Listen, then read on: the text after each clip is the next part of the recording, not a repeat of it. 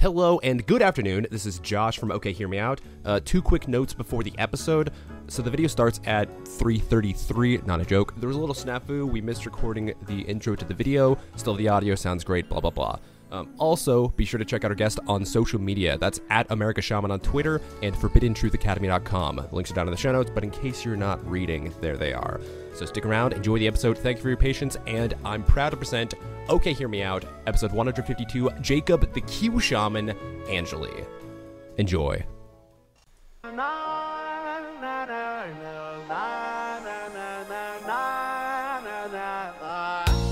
Hopeless romantic all my life, surrounded by couples all the time. I guess I should take it as a sign. I'm feeling lonely. I wish I'd find a lover that could hold me. Now I'm crying in my room, so skeptical love. But still I wanted more. Hello and good evening. My name is Josh, and I'm joined as always by Aaron and Bob, and this week by special guest Jake the Q Shaman, Angeli. We the folks who are going to be finding the method of the madness, reason and the unreasonable, make sense out of nonsense, because this is OK Hear Me Out. How y'all doing this evening? Fantastic. How are you, Aaron? I'm very excited tonight. We got maybe as big of a conspiracy theorist as me, the face of the greatest American tragedy that has ever befallen this country, the insurrection on January 6th, Jake Angeli. How are you doing, buddy? I'm doing well. Thank you guys for having me. I have honor. So many questions for you. I just love how much you got absolutely smeared in the media. Railroaded. Oh, you got railroaded so bad because, like, first of all, like, okay, what was your actual sentence? Because we know you went to jail for what, as far, to correct me if I'm wrong, for taking a guided tour of the Capitol on the wrong day. No, I went to jail. They kept me detained because they said I was a danger to society and a flight risk, which really doesn't make any sense considering the fact that I have no criminal history. There was no violence, any evidence that I committed any violence or destruction on that day, vandalism, which I didn't. And considering the fact that I called the FBI when I found out they were looking for me, and I turned myself in. Like, I set up a meeting with them. I was one of the first arrested. So this notion of being a flight risk in a dangerous society is absolutely ludicrous in my mind.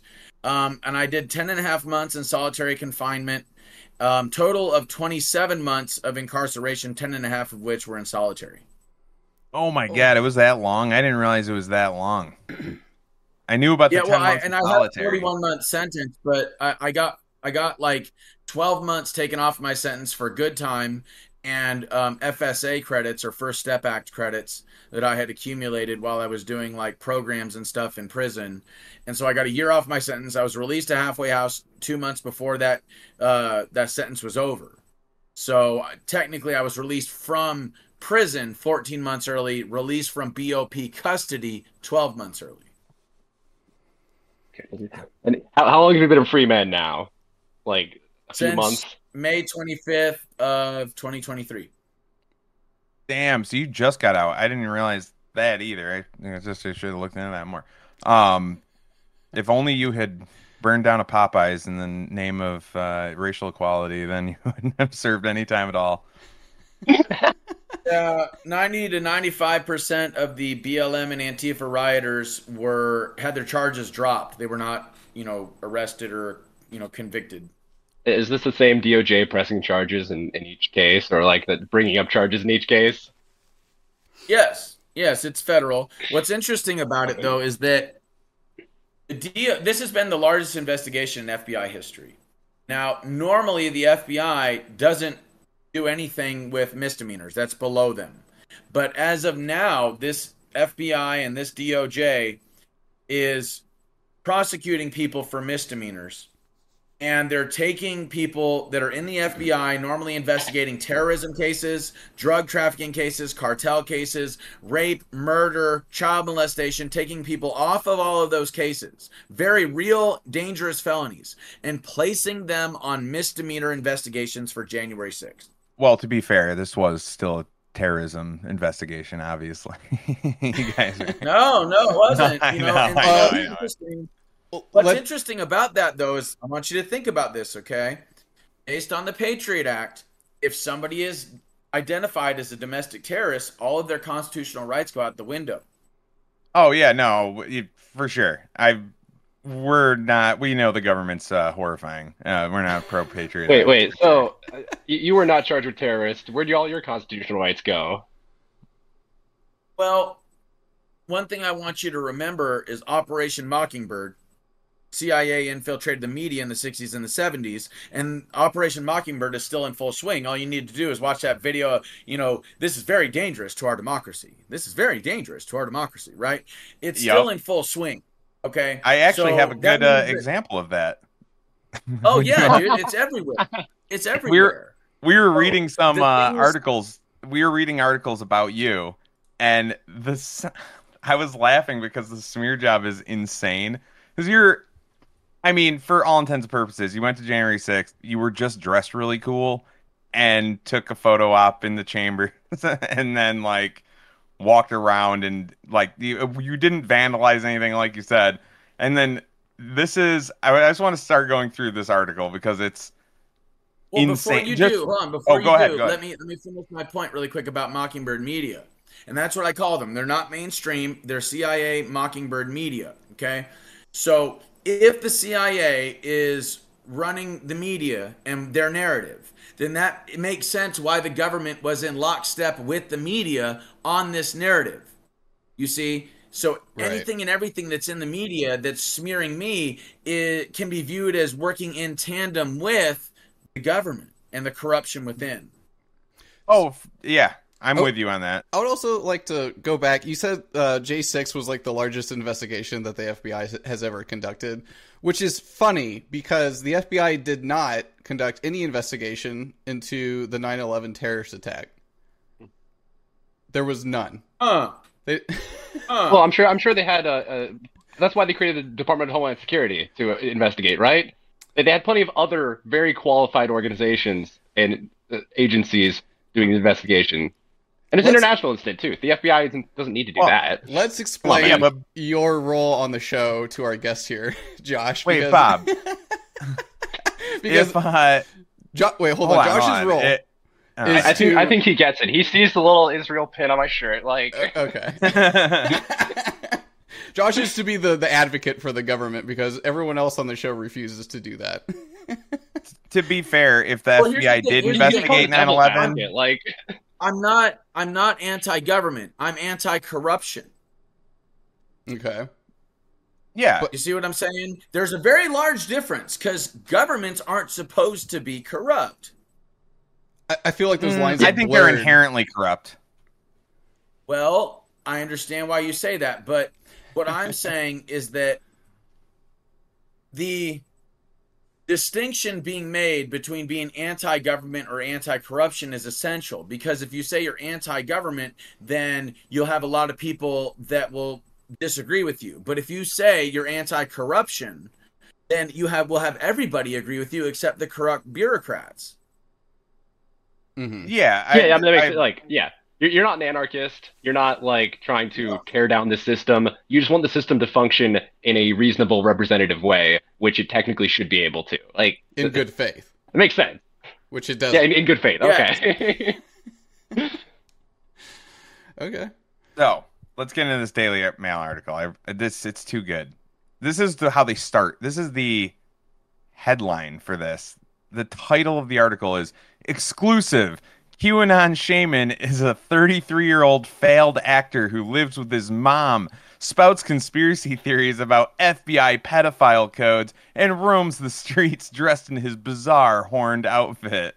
So already this is going to be a very fair, objective news piece that is not just trying to make you look insane. Which actually, talking to you and like listening to your interviews, you're just a normal guy. Well, I'm So- far from normal. I'm just not crazy. Yes. I think that's the best description. 33-year-old 33-year-old Jacob Angeli is one of the MAGA rioters, wanted rioters. That's a loose definition of rioter if you're going to label you as that. Wanted by D.C. police for his part in storming the Capitol building on Wednesday. Photos of Chansley wandering through the Senate debating chamber while dressed in a horned furry hat with his face painted red and blue went viral. So, would you call yourself a rioter? Were you a rioter that day, Jacob? No, I didn't riot. Not at all. In fact, Yeah. I stopped people from doing so. Outside the building when they were trying to break in, I told everybody to go home. You know, I was trying to calm things down. Yeah. Actually, I have one question about that. How much were the cops just kind of letting you guys in? Well, I was one of the first 30 people in the building, so I really don't know the answer to that question. Regarding the way that the optics appeared in my getting a quote-unquote guided tour or escorted around the building, that was because I offered to help the police.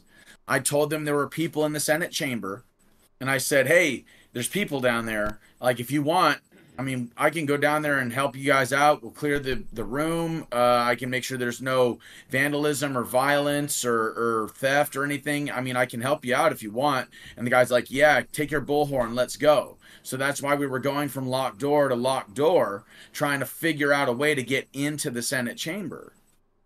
The fact Where's that?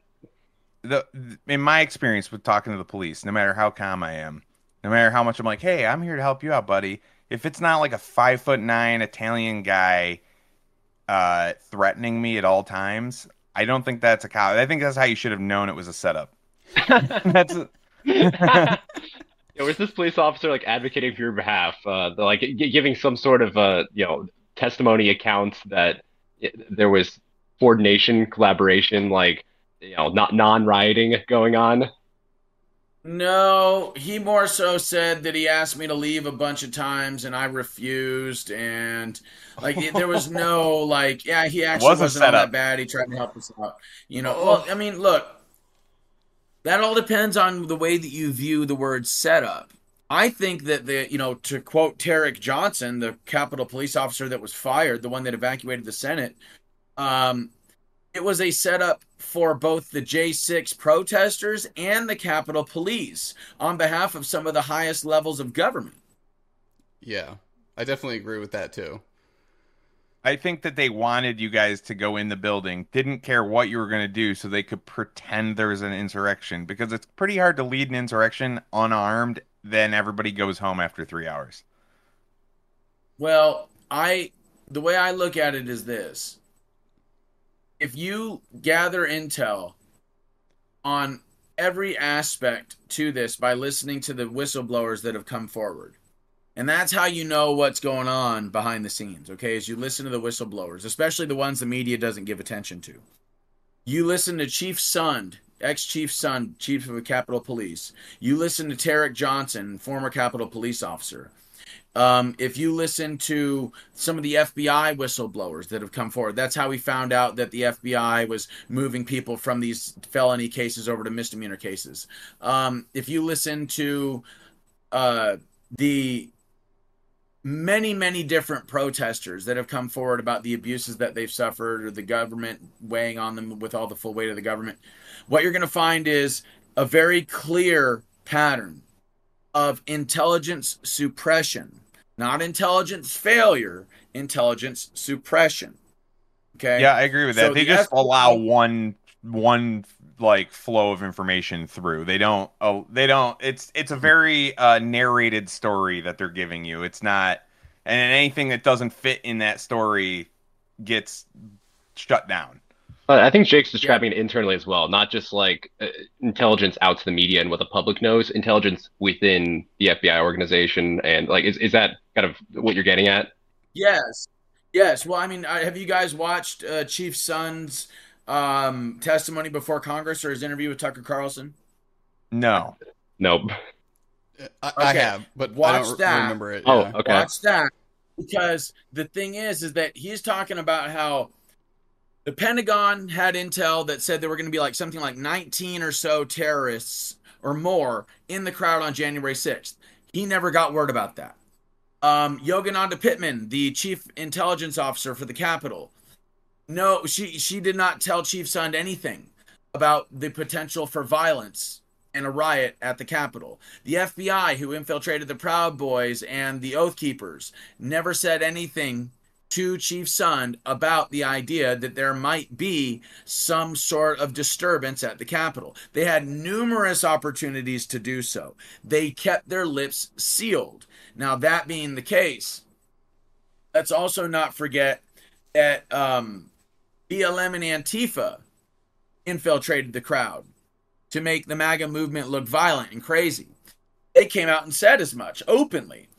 Let us also not forget that when you are doing a covert or a psychological operation, intelligence and the either use or non-use of that intelligence is paramount when it comes to creating a successful operation. So if BLM and Antifa had infiltrated the crowd, if the FBI had infiltrated Proud Boys and Oath Keepers, if there were a bunch of feds in the crowd, and if they knew there was going to be violence, then why did they not accept the 10 to 20,000 National Guard that Trump offered them? Why did they rescind Chief Sund's authority and his emergency powers to invoke the National Guard to protect the Capitol? Why did they say that there was no reason for, no evidence for a reason to have the National Guard there? Why did they say it would be bad for optics? Okay, it was in one way or another a orchestrated event to push the agenda of the deep state. Well, yeah, because we're all on board with that. We talked about it quite a bit because when January 6th happened, we were pretty new into the show, but we did talk about it quite a bit. And we're kind of, I think, all on the same page where we have the conclusion of they didn't even need anything to happen. They just needed people that they could say were doing an insurrection in the building. And then they could just say, well, there was an insurrection. See how crazy everybody is? And it create an event out of nothing, because that's like one of the things they really like doing.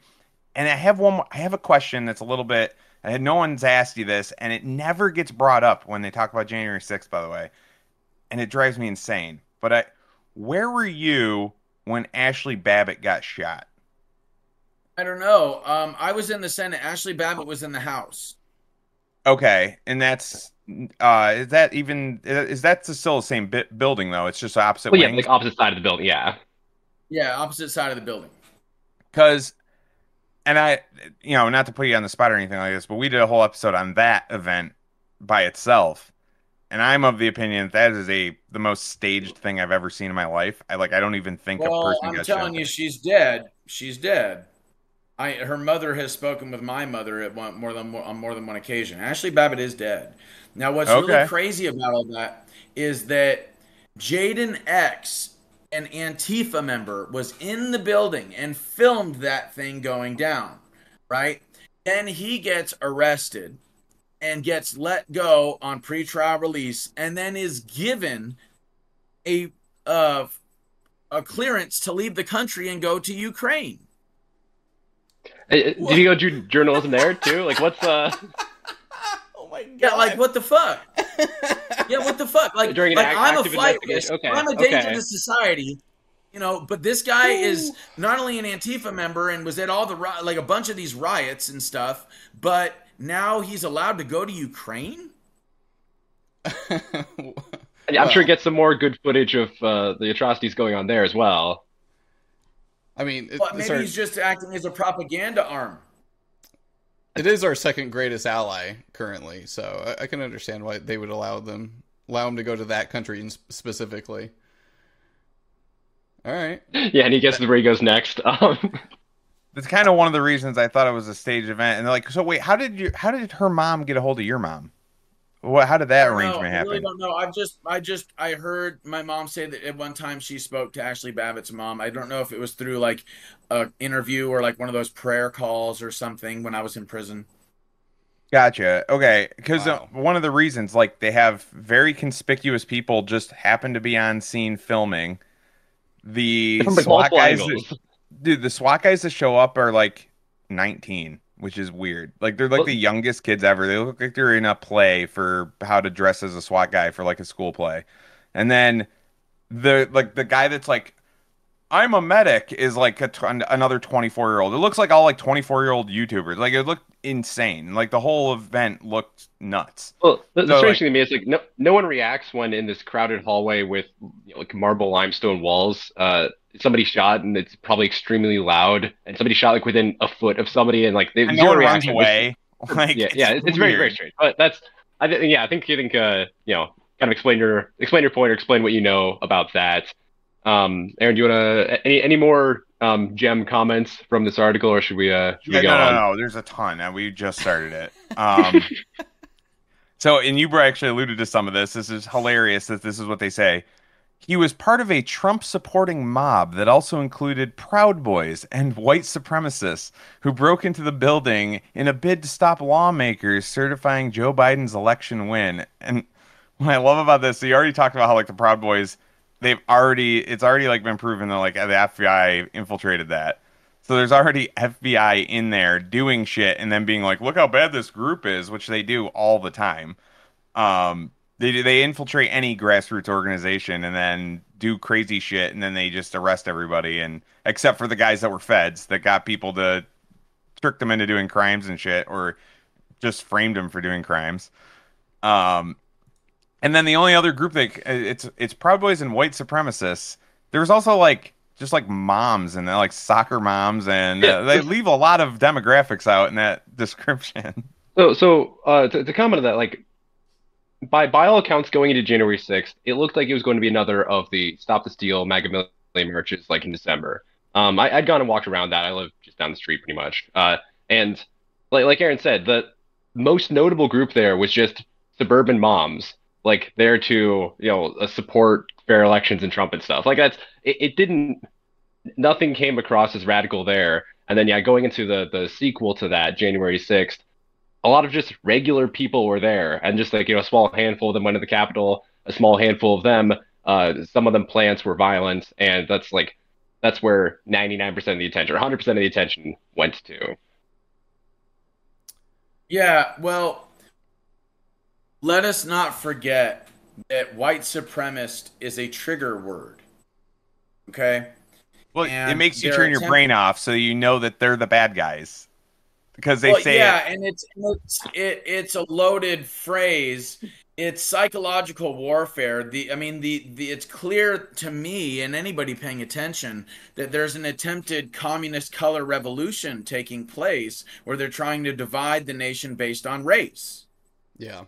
Yeah, I think they divided on a lot of things, but like that's just one of the many And like sexual identity, but those two things. Because the thing is that they can't do like an economic one like what they did in like the Soviet Union. They can't do it something like that where you got all these rich people versus all the poor ones because America has a middle class.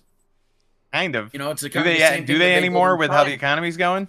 Yeah. For the I know you've time been in being. jail, but man, this last 2 years Well- it's gotten rough. Well, we all know that the largest transfer of wealth that has ever taken place in human history was during COVID. Yeah, oh yeah. So, I mean, the way I look at it is that, are you guys familiar with Yuri Bezmenov? Yes. Mhm. I fucking love Okay. Yuri Bezmenov. Okay, so what we're talking about here is demoralization, destabilization, crisis, and normalization. We are currently in the normalization stage. Yep. Yeah. Right. 100%. So deep. We're in such late Yeah, stages of it. demoralization. I mean, we were done with that by the time like Tumblr came We're around. done with that I in would the say. 80s. Yeah, dude, he was saying that it's done. It was done in the 80s. He was saying like the Soviets never could have dreamed at how successful the demoralization in the United States could have been. So then they began to demoralize and destabilize the system even more so as time went on. And now we're getting into the stage where demoralization, destabilization, and crisis are all working together. And as the system is falling to pieces, you got these infiltrators that came in before the demoralization stage, making their way into positions of power and establishing a communist or fascist slave state. Yeah, because by the And 80s then they they're had all normalizing the it. yes, because by the 80s they had all the hippies, the old hippie women were like, then they had them get the teaching jobs to really get the next generation. Because even like, I mean, 1990, you're talking like Super Bowl Whitney Houston halftime show with F-16s going over. We weren't demoralized enough yet. We had to get but they got the structure in place to demoralize like the kids growing up. So like our generation and younger. Like Gen X and up weren't demoralized yet, except for a few outliers, but they got them in the positions they needed them to. But that's Yuri Bezmenov talks about. That's exactly how they destroy a country from within. Yes. So we're in the normalization stage, and they're attempting to create a color revolution through basically the illusion of white supremacists. When like they're saying that's like the greatest threat to the nation. But if you look at it, what you end up finding is like those people in Florida, those Azov Nazis that Laura Loomer did a story about, they are supporting Biden. One of them supposedly even was working for the CIA in Ukraine and the Azov Nazis in Ukraine. So it's clear to me that they're attempting, I mean, like all the feds out there doing these little, white supremacist rallies and stuff. All their faces are covered, their eyes are covered, they have hats on, and they're all, talking about Nazi crap. And like, oh, those guys are that's hilarious. not- Those are the biggest feds of all time. Oh yeah, exactly. So it is an operation designed to create optics so that the rollout can be made, so that the rollout can take place.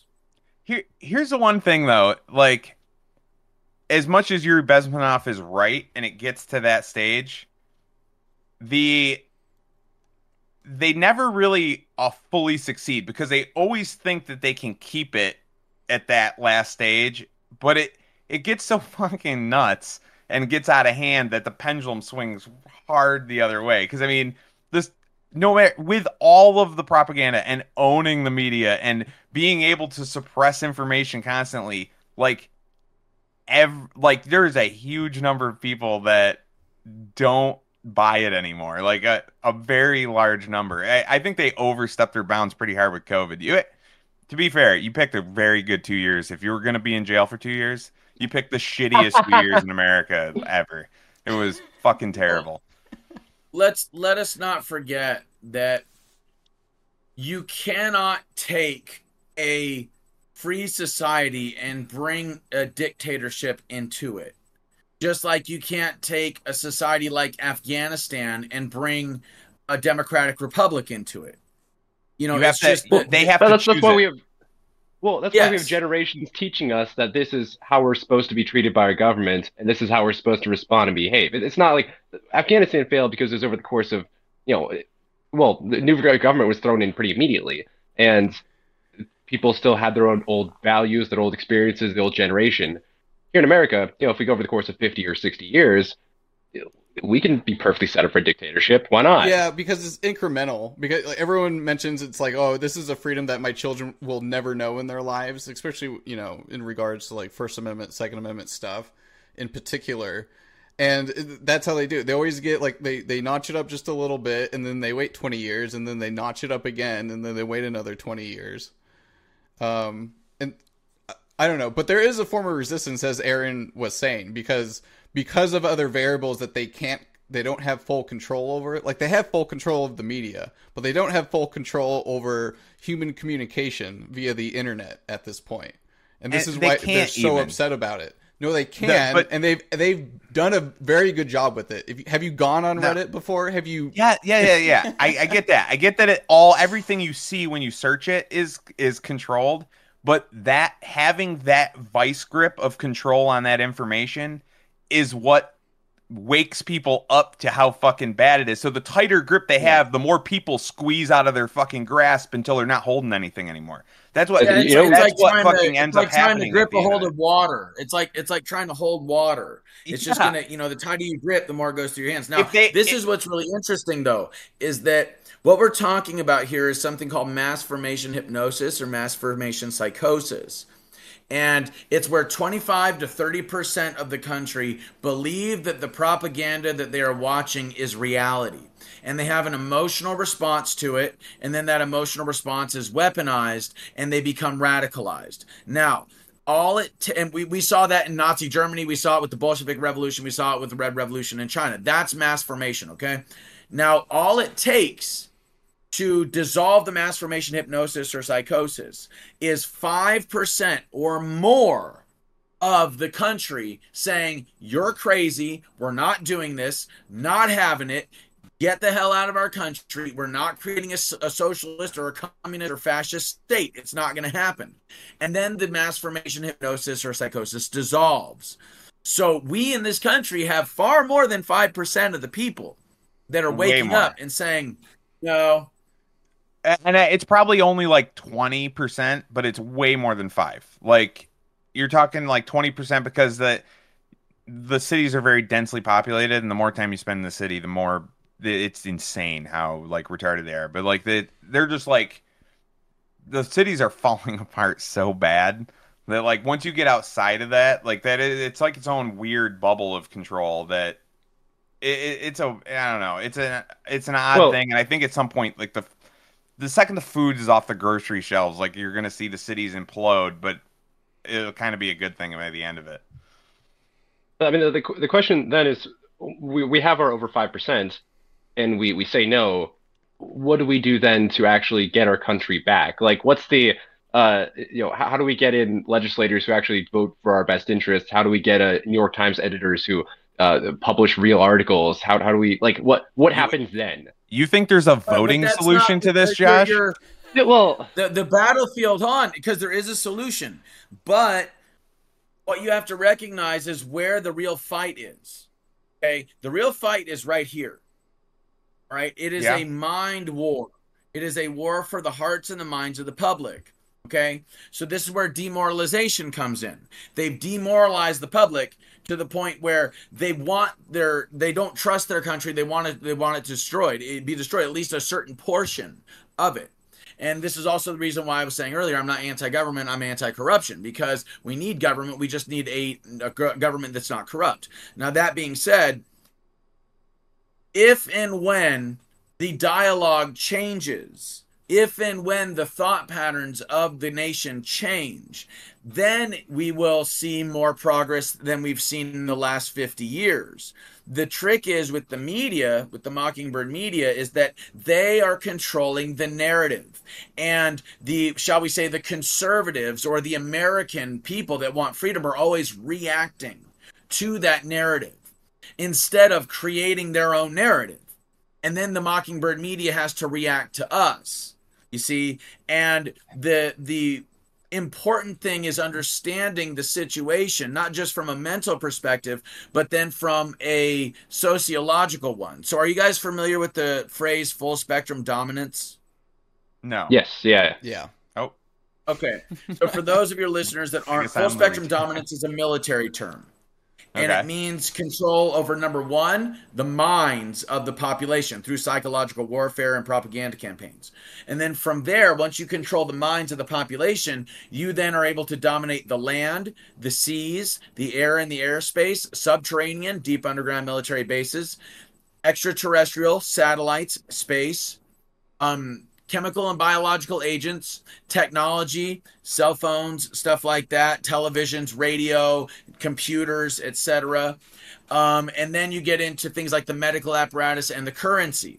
And that is full spectrum dominance. What has happened is that through the international corporations, through things like BlackRock, Vanguard, State Street, etc., what you have is a corporate oligarchy that is owning and controlling all of the resources and labor all over the planet. And then you have the small banking cartels that also own all these corporations that are funding governments and loaning them money at interest. Okay. So from there, what you have is full spectrum dominance and centralized power, the control of all of the nation's currencies, their food, their water, their air, their land, their seas, et cetera, right? So then the solution becomes, okay, we have to get people's minds out of that matrix. That's number one. Okay. So winning the psychological aspect to this battle is key. Number two, how do you do that? Well, you do that by offering them a new infrastructure, by offering them new tools that circumvent the full spectrum dominance centralized power system. I agree with that as well. I'm wondering what that structure. I'm curious as to the specifics of that structure because this is something we talk about a lot. Do you have a timeshare pitch you want to give to Jake here? No, I'm just. It's like this is literally what I haven't put it in these exact words. Yeah, he's more eloquent than you. Like. Yeah, you're much more eloquent than me. I say I'm just much dumber, but it's the exact same process. But now I'm very curious. That's why I had to stop you for a second. Okay, no, that's really fine. I can explain it rather simply. So, look at it like this, okay? Our economy is controlled largely by energy corporations and debt-based currency. So if you create a new form of currency that's precious metal based, not just gold, but all precious metals, okay? And you create a new form of energy, right? And what I propose is Tesla towers, infinite free, clean wireless energy. We know that we've had it for over 100 years. It works. The reason why we haven't done it. Yeah, no, I love where this is going. Keep going. Okay, so, well, maybe you do, maybe you don't. So check this out.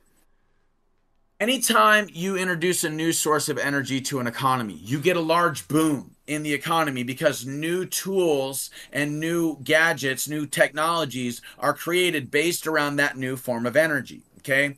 So you get an infinite free, clean wireless energy supply that decentralizes energy and the energy grid, and the globalists have sought to centralize the energy grid. Number two, you can also use these Tesla towers for communication. Can I ask a question real quick? Sure. Let's hold on right there. I agree that if we could either have a currency backed on like a precious metal or something, at least something finite, so it's not just infinitely print money.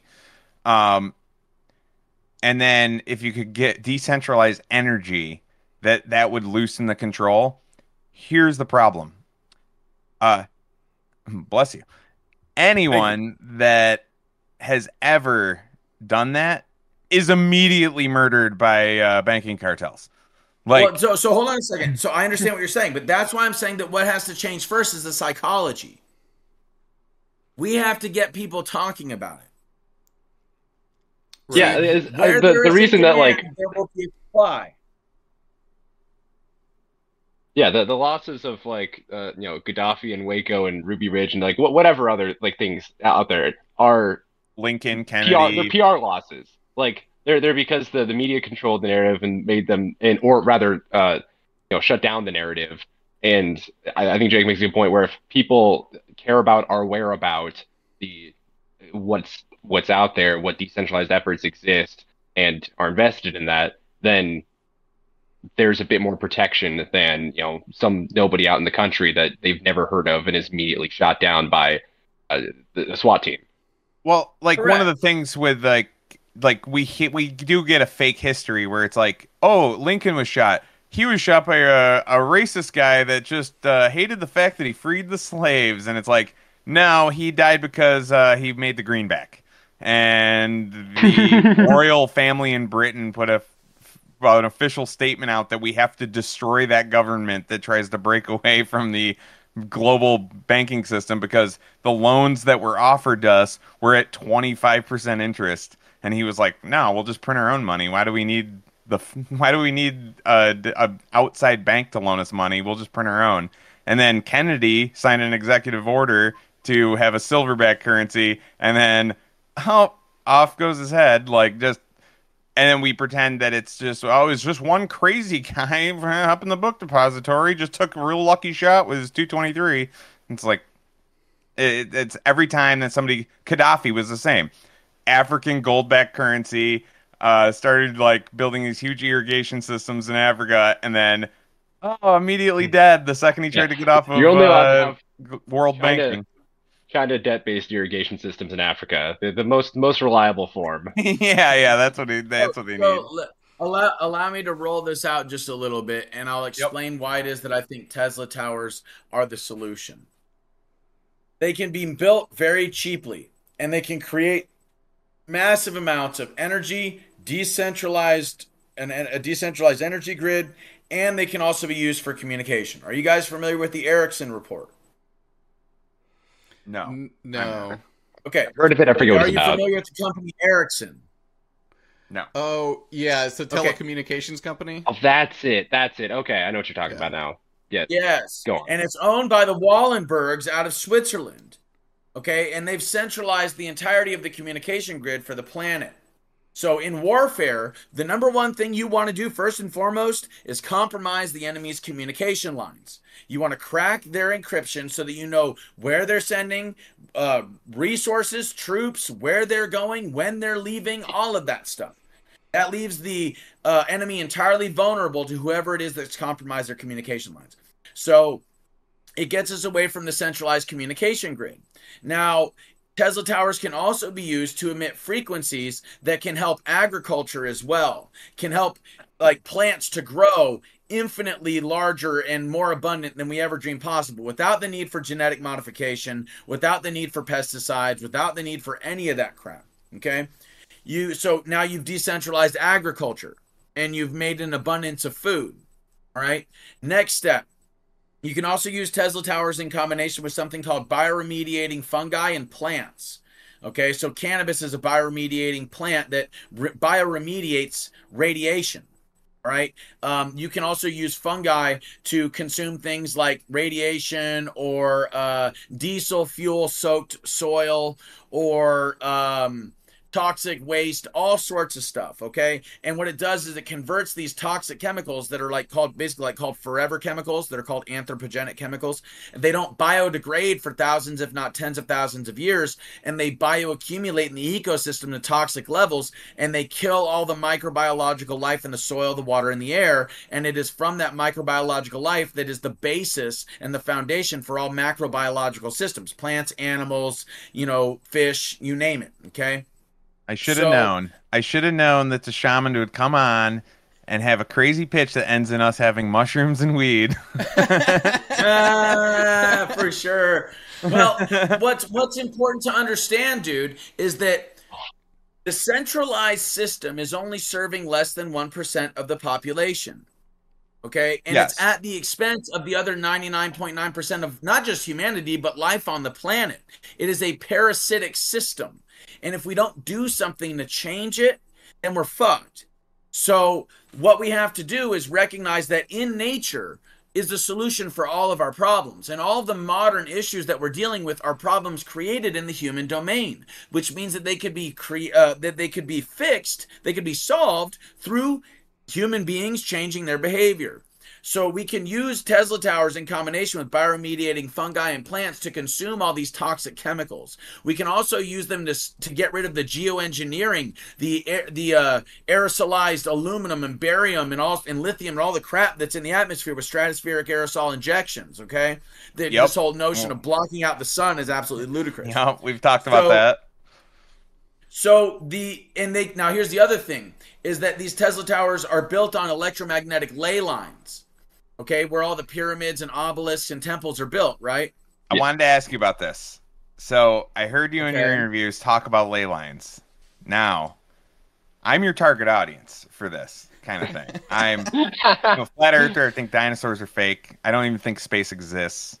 So like I'm your target audience for getting to believe in ley lines. So I want you to get me to believe in ley lines, because when a guy tells me that ley lines are real, I never see enough evidence for it.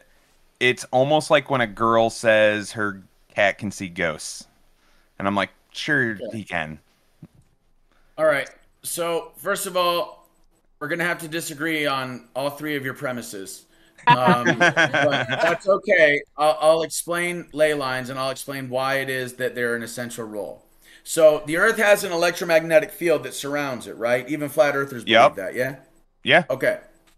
Now, those electromagnetic lines do not just hang out around the planet. They're coming from the core. Okay? They're coming from an electromagnetic core that is at the center of the Earth. Now, that also means flat earthers believe that too. So if they're at the core, and what that means is that there's locations on the planet where the ley lines, these electromagnetic lines, go across the crust of the planet itself. Okay. Oh, where there's a large amount of electromagnetic density on the planet. Okay? And there's portions where these ley lines crisscross one another. And where they crisscross, that center where they crisscross, there's heightened amounts of electromagnetic activity. Now, is this something we can measure? Like, we can go with like some kind of device and be like, this spot is way more. It's a measurement of the electric field and the magnetic field together. Did these line up with like old Celtic ley line maps and like Chinese dragon line maps and stuff? Did they actually line up? Yes.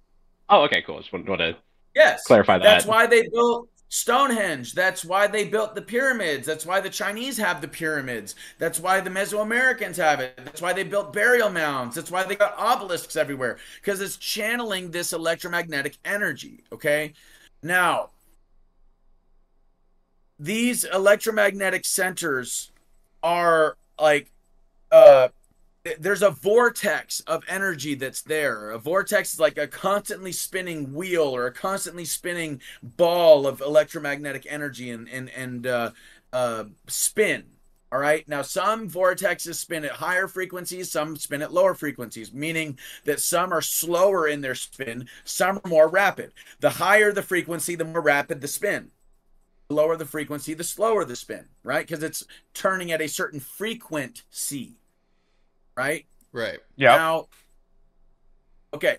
So, and this is part of why I don't buy the flat Earth thing, okay?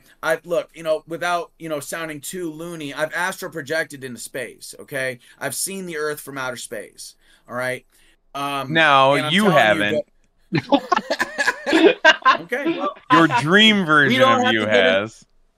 We don't have to get into the weeds on this. I'm just telling you that like everything is spinning. I like getting off in the okay, weeds. Quantum particles are spinning.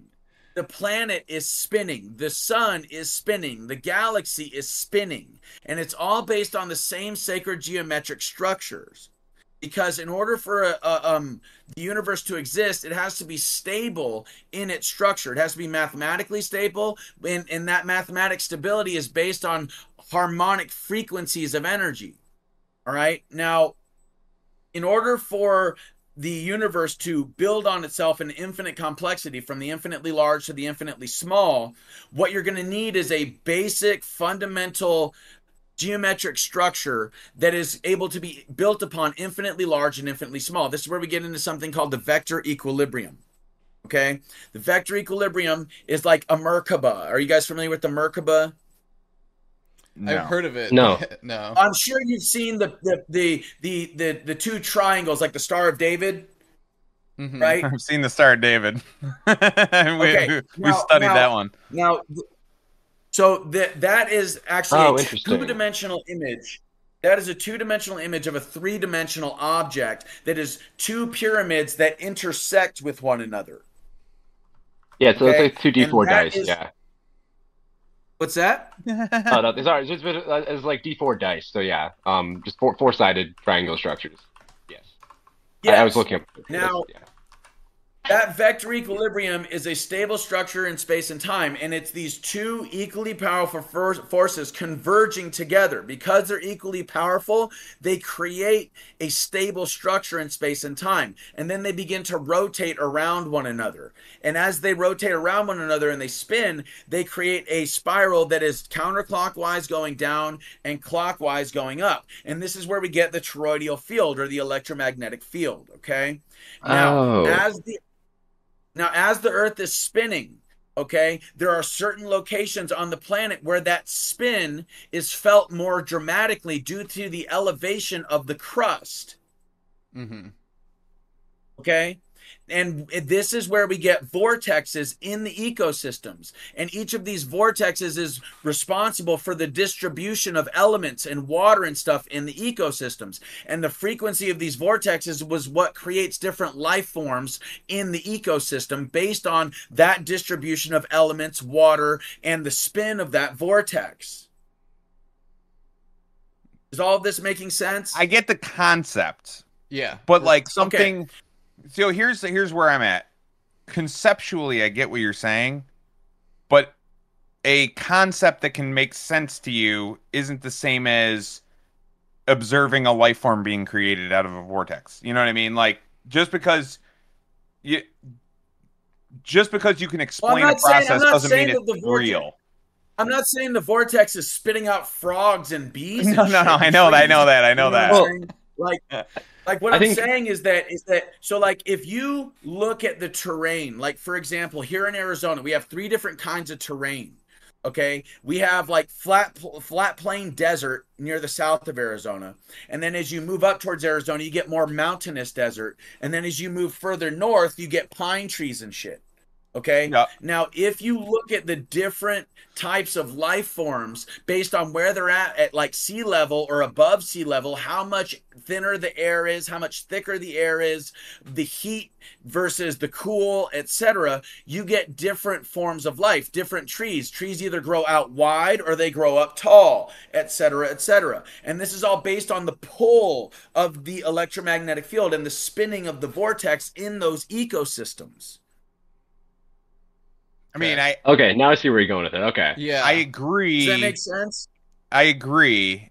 Like, we have the same thing where it's like you go up 300 feet of elevation, now mosquitoes don't exist anymore. Like, where, you know, as you go up in the, you know, mountains or whatever, as soon as you go up into the air. But I think I don't necessarily know that that's because of a vortex, but I get where you're coming from.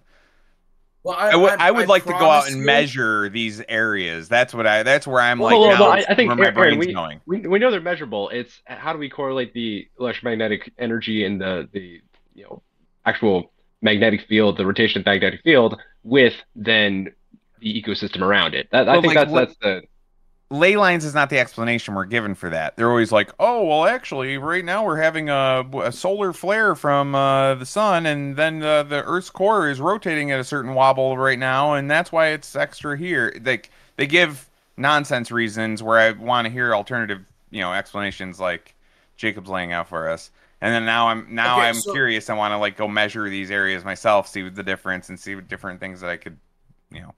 Well, you can. Okay, so, and the thing is, you don't even need instrumentation to do it. If you look into the ancient Aborigines of Australia, they used to be able to see these fucking things.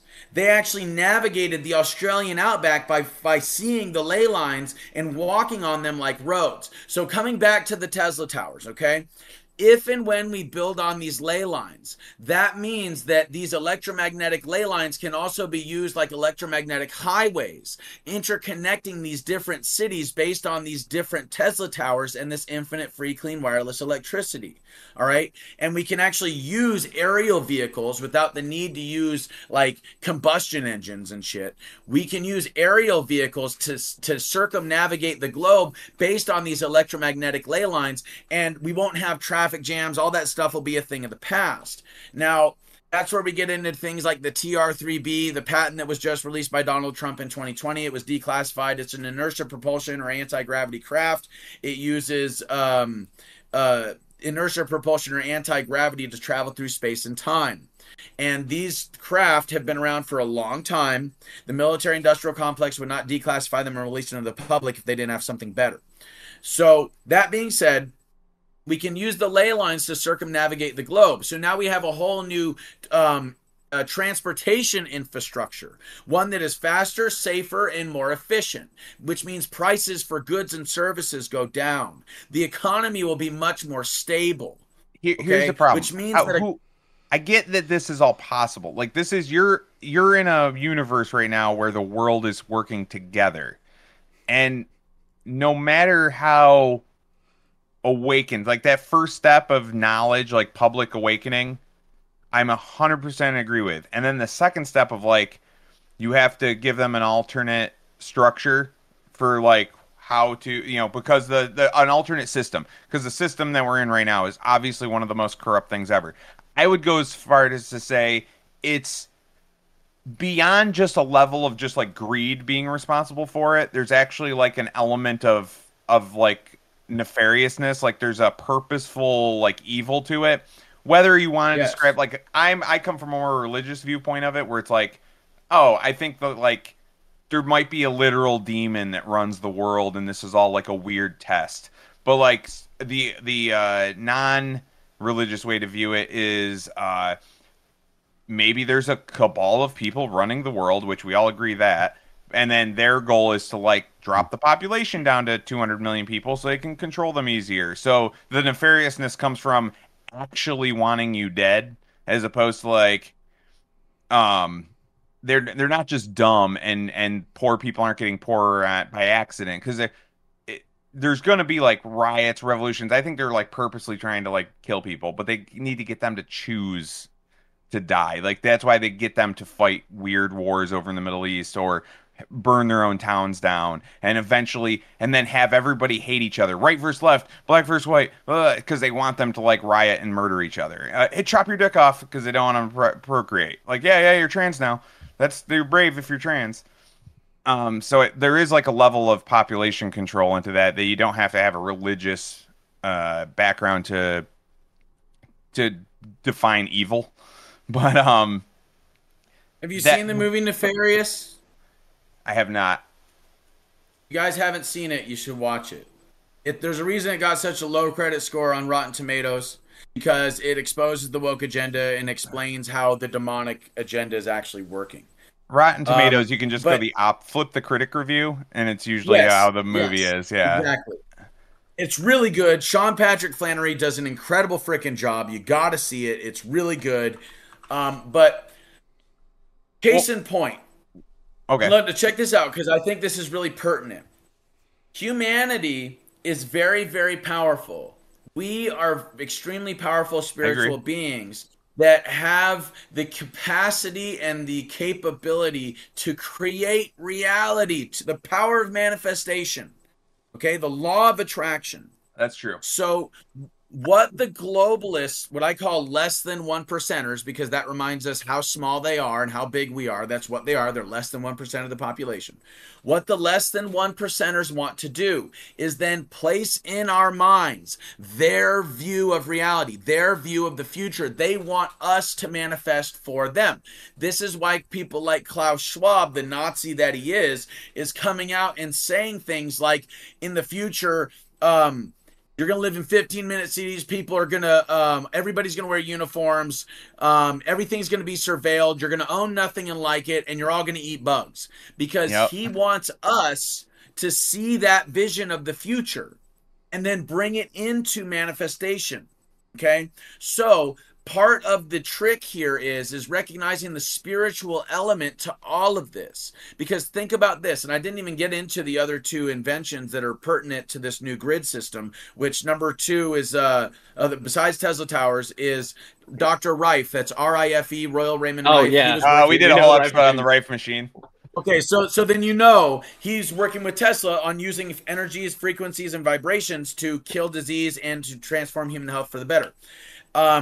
And also, there's the 3 patents that Donald Trump declassified in 2020. One is a 0-point energy engine, infinite free clean electricity, a room temperature superconductor that allows the 0-point energy engine to function without overheating, and the TR3B, the craft that I mentioned before. So these 3 tools are there for us to use. Now, in order to understand how this stuff works, number one, when you do research into it, you're going to find corruption at its inception here in the United States. You're going to find why it is we don't have Tesla towers, why we don't have Dr. Rife's machine, and why these patents have been suppressed for decades. Okay? And then, so that exposes the historical corruption. It is a historical apocalypse. It is a historical awakening or evolution. Number 2, you're going to recognize all of the applications that these technologies have for us to give us a decentralized grid, give us independence, give us abundance, heal and cure disease, as well as make transportation more effective, efficient, and far less pollutive. You're also going to see how we can actually roll back all the pollution as well. And then lastly, and this is really important, in order to understand how these 3 patents work, you're going to have to understand 3 things. Nikola Tesla said, if you want to understand the secrets of the universe, think in terms of energy, frequency, and vibration. In order to understand how these patents work, guess what you got to understand? Energy, frequency, and vibration. So we get a spiritual evolution, a spiritual apocalypse, where the veils are really lifted and we get to see the truth. And so this is why I push this shit in like almost every single interview I do. Because once the people start talking about these 3 things, everything changes. Here's, I'm with you 100%, except I feel like you're giving like an underpants gnomes explanation. You know, it's like step 1, steal underpants, step 2, question mark, step 3, profit. I think your step 3 is really like step 6, 7, and 8. Like, I think you're missing a middle part there. So when you have to get people off of that system, you're skipping to a future where you're just by building a Tesla tower and offering free energy to your neighbor, let alone the whole world. That's active war against an entity that has way more power than you and can get it shut down no problem without you ever being heard from again. Now, that's not just manifestation. I'm not afraid of these people. I'm not manifesting their reality, because a lot of times they pretend that they're God. I understand what you're saying, Aaron. Just hold on, because I understand exactly where you're coming from. That's why I did a video in 2020 called New Heaven on Earth. It's on my old Rumble channel. It explains, I have schematics for these things. Okay, I have schematics for how, because the thing is, you can't put a Tesla tower in a city like what we have now, because it'll disrupt the cell phone towers, it'll disrupt the grid. What you have to do is create a whole new system, a whole new city, okay? And then what you're going to want to do is create a new form of currency that city uses that's precious metal based only. And then you have the Tesla tower there. Then you have the schematics there of how it is that you can transport things like water, how you can create a decentralized grid system, how you can use the ley lines to navigate, and how it is that you can bring in a real constitutional republic in these small cities, these small towns, and they would be largely self-governing and very self-sufficient because they'd all be growing their own food and stuff like that. So I understand where you're coming from. Well, hold on.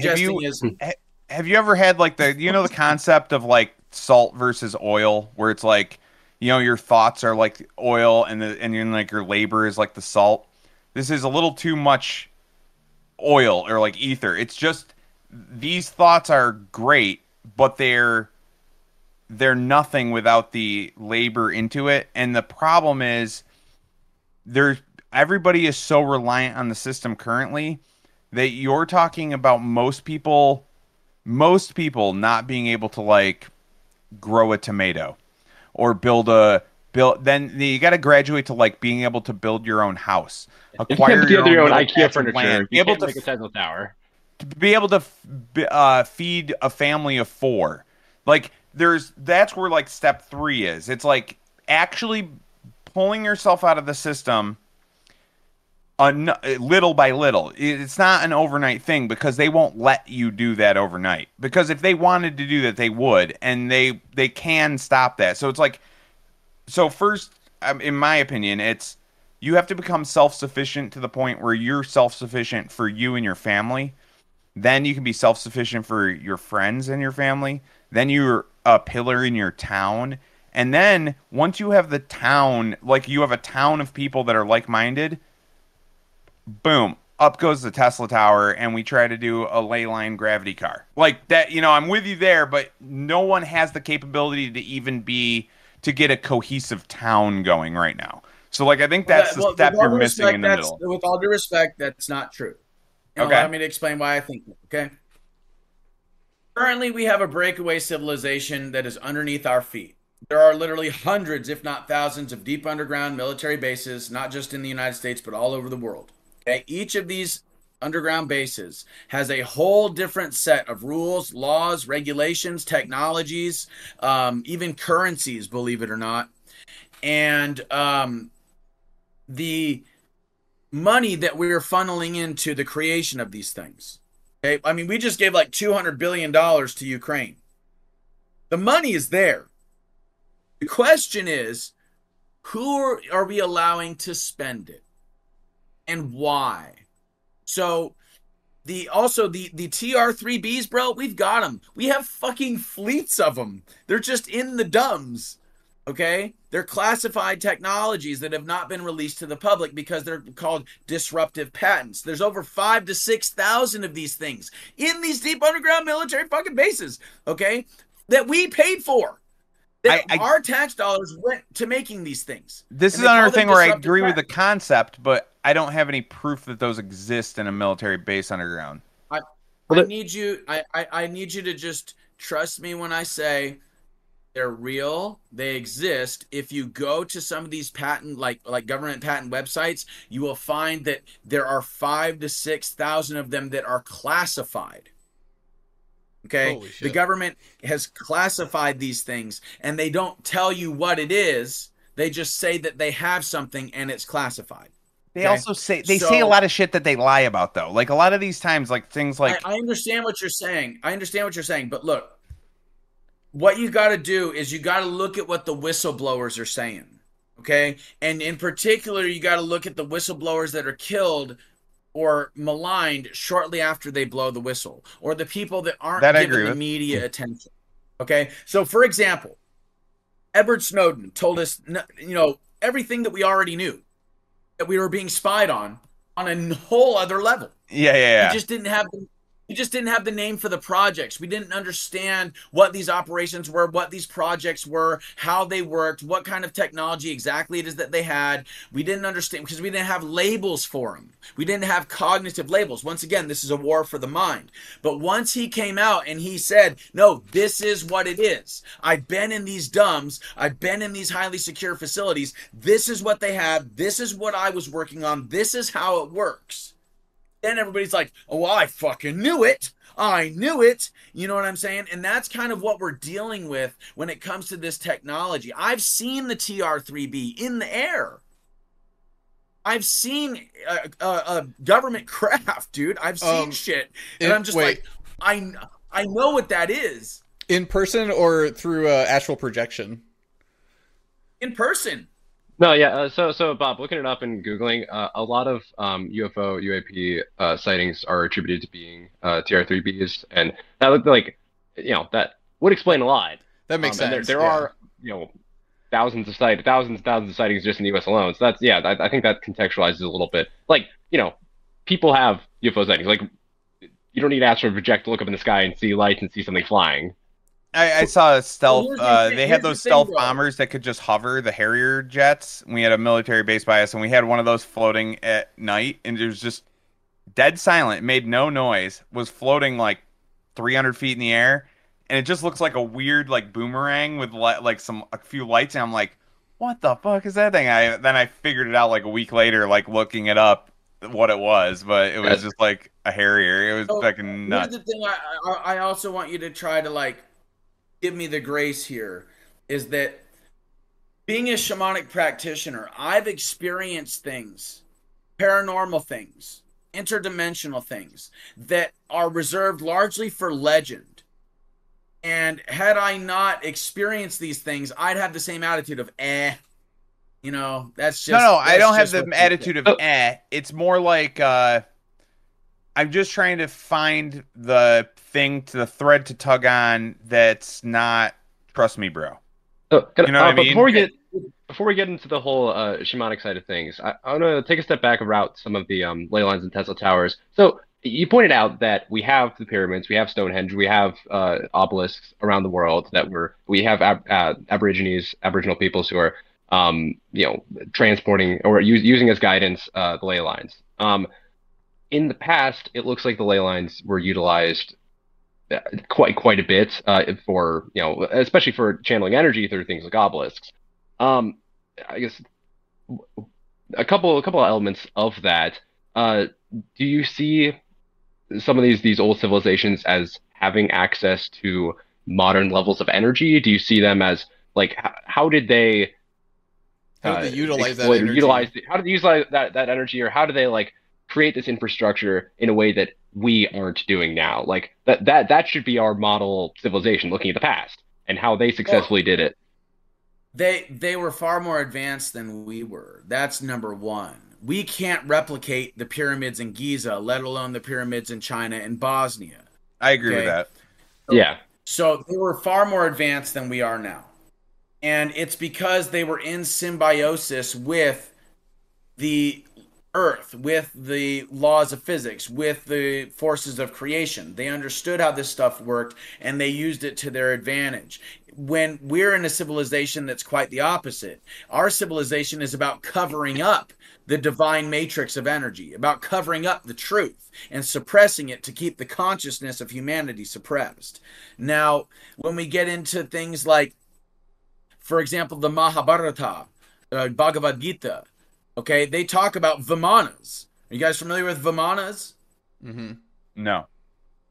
It's the bell-shaped craft that they said was transporting the gods. They also talk about an ancient nuclear holocaust in the Bhagavad Gita and the Mahabharata. And like what these things Bible. do, you guys know what gyroscopes are? Yeah.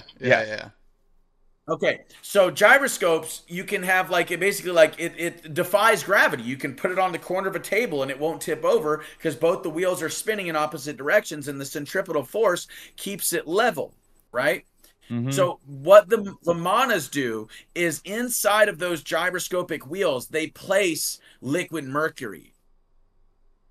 And then they have these things spinning and it creates like an anti-gravity field. It expands the gyroscope's anti-gravity field to around the Vimana itself. And this allows it to move through space and time without experiencing any G-force. And it is from this design that the Nazis created their flying saucers, their Nazi bells, etc. Now, this gets into another level of the deep state and what we're actually dealing with here. Okay, because the Nazis, the Operation Paperclip, we brought them over because we wanted their tech, we wanted their medical knowledge, and we wanted to understand how it is they had certain like psychic powers and shit.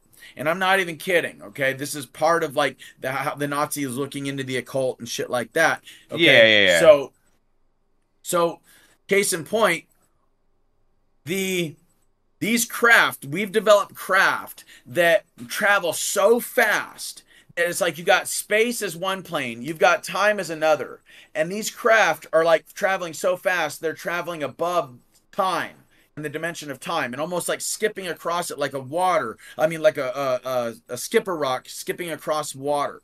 Mm-hmm. Okay, so they have become like these interdimensional craft. Now, there are entities within the government, both global and national, that have developed these craft in these above top secret underground military bases. And so you have two sides, two factions that are warring over the planet using this top secret or above top secret technology, Q level security clearance technology, to fight in this space that is above space and time. Who are and these they're two doing factions? so by what's that? Who are these two factions warring? David Wilcock liked to coin them as the Cabal versus the Alliance. I look at it more like humanity versus demonic forces, Satanists, Luciferians, and people for freedom versus people that want human slavery. Wait, lot of does the this people actually that are get? in the- Are you talking like a QAnon type thing actually now at this point? Do you Well, think there is no, like Q. an underground like coup going on? Well, kind of. What you saw with JFK's assassination was a coup. Okay, and it's because JFK was trying to get away from the debt-based currency. He was also prying into what was going on in Area 51 and with Majestic 12 and stuff like that. He also refused to do false flags like Operation Northwoods, etc. He didn't want us to get in the war in Vietnam. There's all sorts of stuff that goes into all of that. So Yeah. what we're witnessing is that for quite a long time, our government has been being infiltrated by what Yuri Bezmenov called a global communist conspiracy, a new world order, okay, a one world government, okay? If we really want to just kind of try to keep it simple, look at it like this. The Nazis and Operation Paperclip, there was a very strong and pro-American group of individuals within the government and the military-industrial complex at the time of World War II that wanted nothing to do with these fuckers, okay? They wanted nothing to do with them. They didn't want their shit. They didn't want them coming into the government, but it just happened anyway because of higher-level people within the government that worked for the NWO. Now, the Nazis were brought over here. They were war criminals. Their war crimes were wiped clean. They were given false identities, and they were then placed at some of the highest levels of influential power within the bureaucracy of the United States government. And that's the deep state. Now, one thing you also have to remember is that the Soviets did the same thing, okay? And there was large portions of the Nazis that moved from Europe over to Argentina and Antarctica. So now they're on basically two of the largest continents in the planet, or three of the largest continents: Antarctica, the Americas, and the Asian continent. And they're basically infiltrating these governments, and they're using the technology that they had, like the flying saucer, gyroscope, Mercury-based craft and stuff, to circumnavigate the globe. They had technological supremacy, and that's why we brought them over, because we wanted that tech. We also wanted the medical information, and we also wanted to learn how it is that they had such high level and highly skilled psychic super soldiers, basically. Now, being said, can you elaborate on the What? psychic super soldiers that the Nazis had? That's something I'm unfamiliar with. He's familiar with it, but so- just in 40K, and now he's really interested. That's what's going on. Fuck you. So look at it like this. A lot of these Nazis were into the occult, okay? Mhm. And largely, for the most part, throughout the occult in the world, the modern world, is the worship of Saturn or Satan. All right? So we're talking like the dark side of the Force, Yeah. okay? Now, that being said, when these Nazis were moving up in rank within this like hierarchical occultic order, they were having to do rituals that were far more evil and demonic. And in the process, they allowed themselves to become possessed by demonic forces. They essentially opened themselves up to being possessed. And with that possession, not just came like an insatiable bloodlust and a desire to fuck children, but also things like having the ability to read minds, or having the ability to like, have you ever seen The Men Who Stare at Goats? Yeah. Okay. I didn't watch it, So, but I like, know what you're talking about. yeah, you can weaponize psychic abilities, and these people had pretty profound weaponized psychic abilities. I'm sure you guys have heard of Foo Fighters, right? Yeah. Yeah. Yeah. Yeah, okay. So there's a lot of theories about Foo Fighters. One of them is that these were actually astral projecting Nazis, these psychic super soldiers that were able to target these things and use their electromagnetic field and astral projection to shut down these engines. Some people believe that they were technologies that the Nazis created, but largely the ability to do things like remote viewing or astral projection is something that our government has been interested in. We've literally dumped billions of dollars into it. Yeah. So it is a reality. and we wanted to know how they were doing what they were doing, both technologically and through psi research and stuff like that, as well as medical research. And the psi research and the medical research kind of fused together. Okay. So yeah, it's kind of a convoluted thing, but when you really get right down to it, really what it comes down to is essentially the weaponization of the electromagnetic field around the body and learning how to use it to circumnavigate the globe and the other portions of electromagnetic activity that go beyond the five senses. Okay. Interesting. Now, the Nazis were smart. They were really fucking smart. Okay, they were like genius level of intelligence at some of these high levels. So they understood things on another level that most, lower level Nazis didn't get. That's why we wanted to bring these people over. Now, coming back to this notion of like shadow government and a shadow war going on at the high levels of power, that has been going on for a long time. And I mean, shit, it was going on with the American Revolution, for God's sake. There was a bunch of Freemasons that gave the finger to the New World Order over in England, and the Masonic lodges over there practicing all this Saturnian Satan worship crap. And they came over here because they wanted to do something different. Okay, so this war between these dueling factions, it goes all the way back to Moses, you guys. It goes all the way back to Jesus. It goes all the way back to it goes back to Babylon. Noah. It goes back to ancient, Syria. Yes. Yes. But that's why, like, I was going to say, like, this, the Nazis being occultists isn't a new concept. That's a much older thing than that. They were practicing, much older shit. Just like they went to India to learn about the Vimanas, they also learned about all this ancient occultic shit as well. Okay, and then they used it and they weaponized it. That's why they took what normally was the symbol for peace, what we call the swastika now, and what they did is they twisted it and then they flipped it. And so now this symbol that had been used for thousands of years to create peace all over the planet was now known globally as a symbol for war. You see? So symbols have an effect on our consciousness. They have an effect on our mind.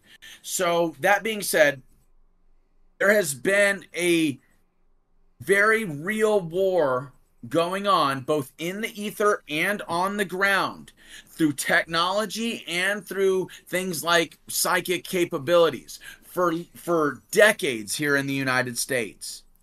And it has to do with how it is that these dueling factions use this technology and what they use it for. You can use a gun to keep people safe and to keep them free, or you can use a gun to bring harm to people and keep them enslaved and in fear, right? So the government is like that gun. These technologies are like that gun. You see? And you don't need to say they're like that gun. The government has guns. They're using them to keep us enslaved in fear. Technology is the atomic bomb, which is effectively a gun. Like, it's not even a metaphor. Like, it's literally just a gun. Yes, but these craft, if you have the ability to transcend space-time and look at timelines almost like freaking Interstellar, like it's a tesseract of all these different timelines and possibilities within the multidimensional structure of the multiverse itself, then you end up choosing a very specific timeline. And you say, this is the timeline that we're going to create. One where, the Cabal says they want one where they're in control, where the humanity is reduced in population to a certain number and they control the world. And then there's another faction that's like, nah, dude, we ain't having that timeline. We're going to go this route with it, where humanity is free and we create it like a Garden of Eden and there's an abundance of food and energy and water and there isn't this global genocide that these people are trying to create because they are eugenicists. They do believe in their own genetic superiority. So like, I guess where I'm struggling with is not that the concept of the story doesn't make sense, but like I've never seen evidence of psychic warfare. And I don't know what faction you're talking about. This resistance faction, I don't think is a faction. I think it's a natural reaction to somebody with any kind of pattern recognition to that level of control. I don't think it's like a faction as much as it's just a natural thing that you would do to be opposed to this like obviously fucked up system. I understand. So check this out, because it can be both, and it can be both at the same time. It can be both. Okay? I just don't see. No, I've just never hear me out seen on the this. evidence of the Sorry, You alliance. guys to hear Well, about. You know I've- how the show works. I've endured it. Okay, as a shamanic practitioner, I've endured some of the craziest fucking shit that if I told you, you probably wouldn't believe me because you've never experienced it. Okay? Yeah, of course. But I'm There's telling going to you- always be stuff like I'm that. telling you, this shit is fucking crazy. And like, when you get to a certain level of psychic capabilities, not only do you make yourself very powerful, but you also leave yourself extremely vulnerable. Now, when it comes down to it, this idea of like a psychic war and a resistance versus a resistance to evil and all that stuff. Look at it like this. Are you guys familiar with cymatics? You know what cymatics is? Yeah, that's the like modal patterns in sand and water and stuff, right? Right. Yeah. And the higher the frequency, the more complex the pattern, right? Oh, yes. I know Yeah. exactly what you're talking about now. Mm-hmm. Okay. So I want you to try to imagine it like this. Everything in creation is a cymatic pattern of energy. It's all grains of rice or salt being moved on the speaker or on the metal plate. So if we want to like narrow it down to Earth, it's like Earth is the speaker or the metal plate. And the electromagnetic field that surrounds the Earth is the frequency of energy.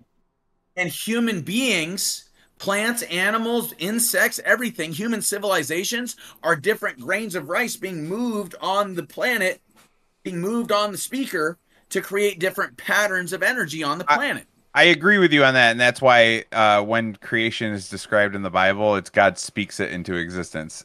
And the angels are always in a choir. Yes. It's always a choir. It's all about sound and frequency. And when they talk about creation in the Bible, Correct. So in the end, we're all just grains of rice on the speaker, man. And you can say that there are good forces and evil forces that are fighting over the planet, essentially, from either creating a low frequency version or a low frequency pattern, which is very simple, or a high frequency pattern, which is very complex, which means that more energy is being channeled through it. Now, when we get into like the way that this plays into like the spiritual aspect of things, in the HeartMath Institute, they came to understand, they did these experiments with DNA, and they found that there's these little antennae on the DNA that are activated by certain thought and emotional frequencies. And these are frequencies that are in the electromagnetic field of the body, and they go all the way down to a DNA level.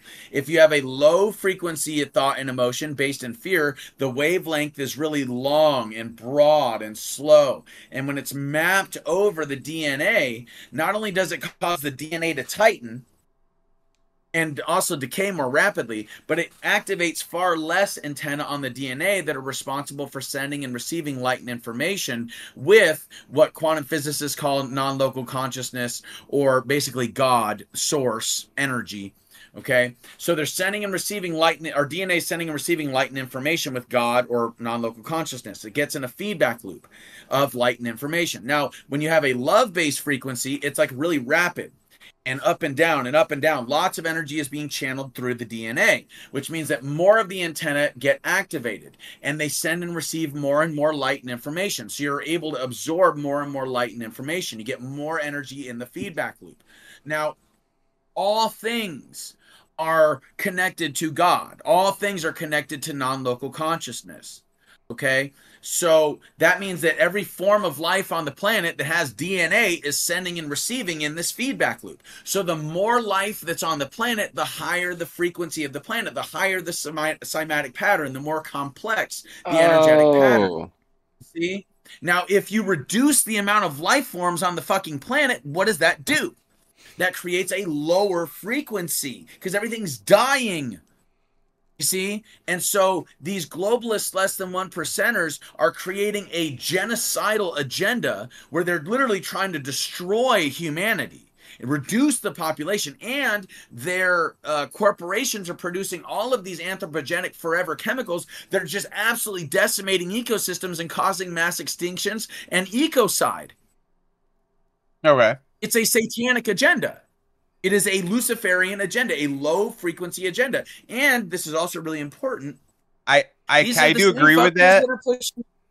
I do agree with that. And I was gonna just say, I think one aspect of it that, in order for them to actually be successful, and why it actually comes to like a spiritual thing for me, for like a satanic agenda as opposed to just like greed, is there's like this is another biblical concept, but you really do have to choose to like accept that like low vibration, that fear-based like emotional state. Like they make you choose it. They make you go get me 6 boosters. Put the mask on, and then yell at an old lady in the grocery store that if she's not doing what you're doing. Like they have to have you debase yourself before it works.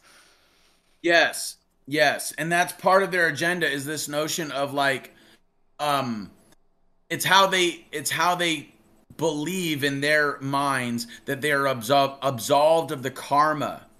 So they have to tell you what they're doing because you have to choose it. So we talk about this a lot. The best metaphor I've ever heard is, if I sell you a pack of cigarettes without telling you that it'll give you cancer, that's on me. But if I sell you a pack of cigarettes and before I sell it to you, I say, these things will kill you, these things will give you cancer, and you buy it anyway, then that's on you.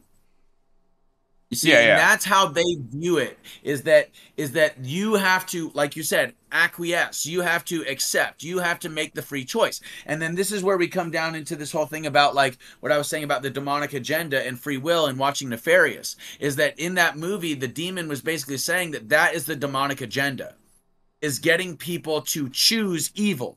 And now the demon was saying in the movie, like, now, humanity doesn't even recognize evil when it's right in front of them. They don't even recognize it when they're doing it. Well, that's the thing with evil. Okay, so somebody that is like objectively evil, they never think they're evil, unless they're just being real fucking edgy. Like most of these people that like want to kill like the whole population, in their mind, they twist it in their mind like they think like Thanos from Guardians of the Galaxy. They're like, no, I'm doing this for good reasons though. Like, you guys just don't understand how complex me saving everybody is. I'm going to take this burden on myself to save everybody by... Yeah, the globalists think that the humanity is the largest threat to both human survival and the survival of the planet. Yeah, which is insane. But they have to think that way. But even, like, on a basic level, like a person like... It comes down to people that are that identify with their own victimhood. Like if you could easily go be like, I was unfairly imprisoned, and this is why I act this way now. Now I'm crazy because they put me in solitary confinement for a year. But I think that actually the one thing that you showed through that experience that was probably the best thing for you was like gratitude for the things that were good about it, like public acceptance, like the public coming to a point where they thought, they were like, oh, this guy actually got screwed over right before you got released, so you weren't released into some fucked up situation. There's actually good things about when you got out, even though it fucking sucked. But everybody's had a girlfriend or like a Tinder date where they identify with like, I was a date rape victim because I had sex with a guy I didn't really want to, and then they try to like jump on this like victimhood bandwagon about themselves, and then they use that to justify their own bad behavior. Everybody that identifies their own victimhood, it's just to justify their own bad behavior every time. If somebody is a victim, they will fuck you over eventually, and you just have to like recognize that. And but yeah, I think that's just part of the choosing your low vibration kind of state of mind. And I agree 100% with all of that. Well, I think the low frequency is good visualization for it as well, just based on how vibrations work. for a low frequency mode, the whole of the structure is moving in unison. It's like 100% mass participation. It is just this one or two like modal lobes across the plate. When you get a high frequency vibration, it's very localized modes based on different dynamics. It's decentralized ultimately. So the low frequency is conformity. That is people taking what the government's giving them. They're accepting the pack of cigarettes into their heart and lungs, and they are kind of all going in unison with everything else around them. And then that's yeah, where we get into more people, more just like like the reason humans are a threat to the world and ourselves is because of the consumer culture that we have accepted. We've been fed, that has been fed to us and that we've accepted and just kept building upon and building upon. And I guess also war and conflict as well. Consumerism and war. So like humans don't have to be that. Humans don't have to be these giant states with giant defense departments that are giant government spending. That's just yeah. So like, and this is why I was suggesting what I was suggesting about the Tesla towers, about the new way of living, about different types of cities based on a different grid and decentralization and all that. Because what I'm talking about is essentially a symbiotic relationship with the environment. What we have right now is a culture that is parasitic on both humanity and the planet because it is serving just less than 1% of the population. If we have a decentralized system that is serving everybody equally, not necessarily, I'm not talking about communism here. I'm talking about real capitalism. Because what we have is not a capitalist state. What we have is a fascist state where the government is protecting the corporate interests.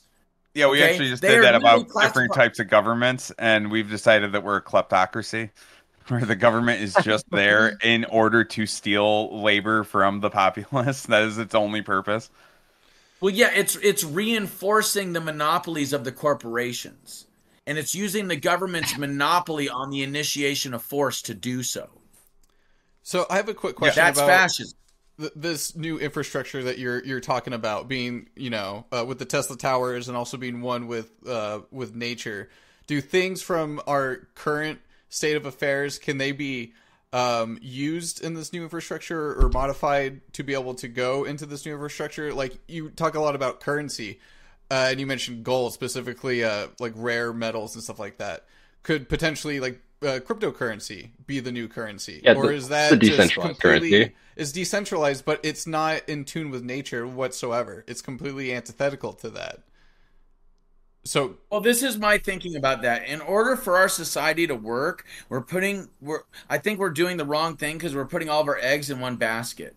Mm-hmm. What we need to do is create a currency system that is multi-layered and multi-leveled. So you could have something like cryptocurrency as one layer of it. Another layer would be precious metal-based currency. And then the other bottom layer would be a barter system. Okay. I like that. And then if one of those things goes out or fails, you have the others to fall back on. But currently, all we have is the fucking dollar. You're right. That's all the whole world has right now.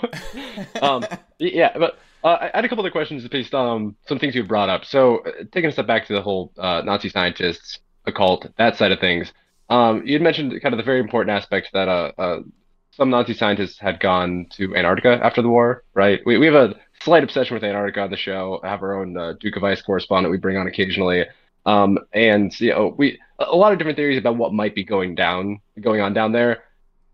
What do you think is going on down in Antarctica? Yeah, currently, what is happening in Antarctica? There's this whistleblower that came forward and that was talking about how they have like laser weapons and stuff down there, that they have like earthquake machines and stuff down there that they use.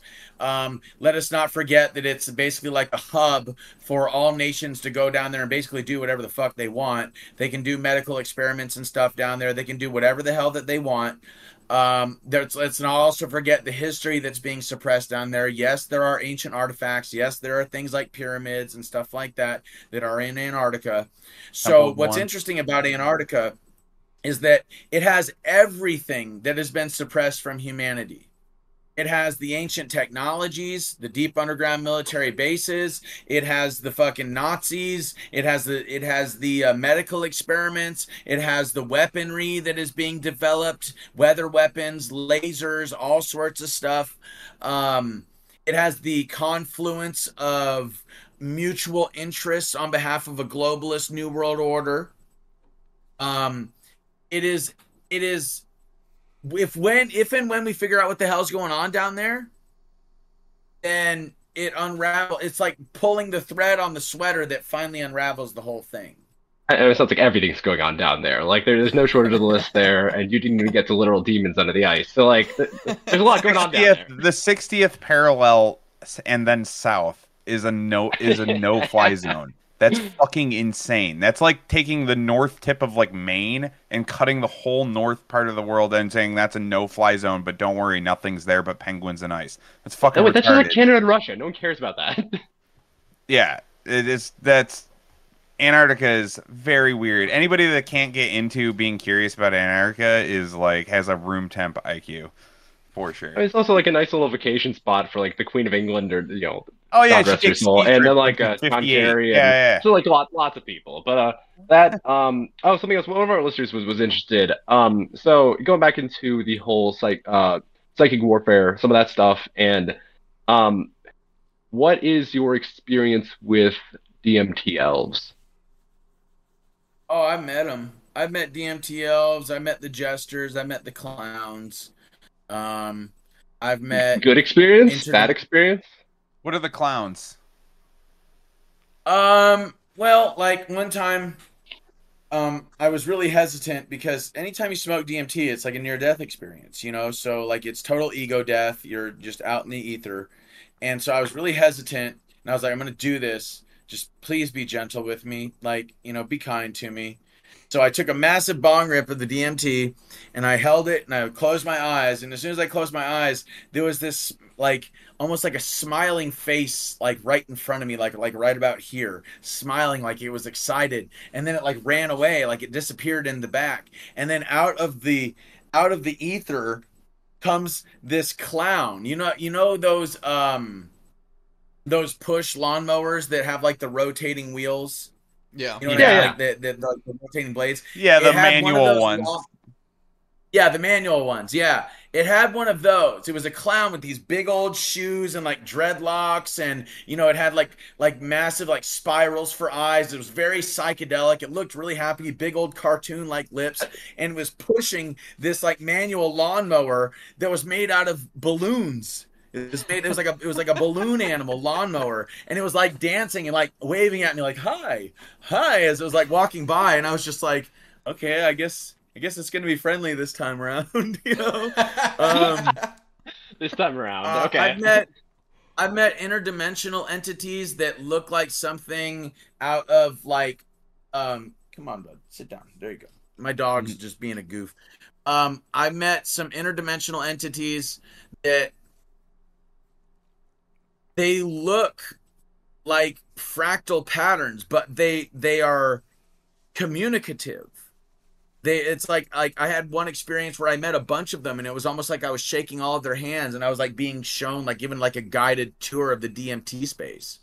That's the shared experience for everybody I've heard of that smokes DMT, is that like fractal pattern beings. Like that one I hear from every single person that's ever smoked it.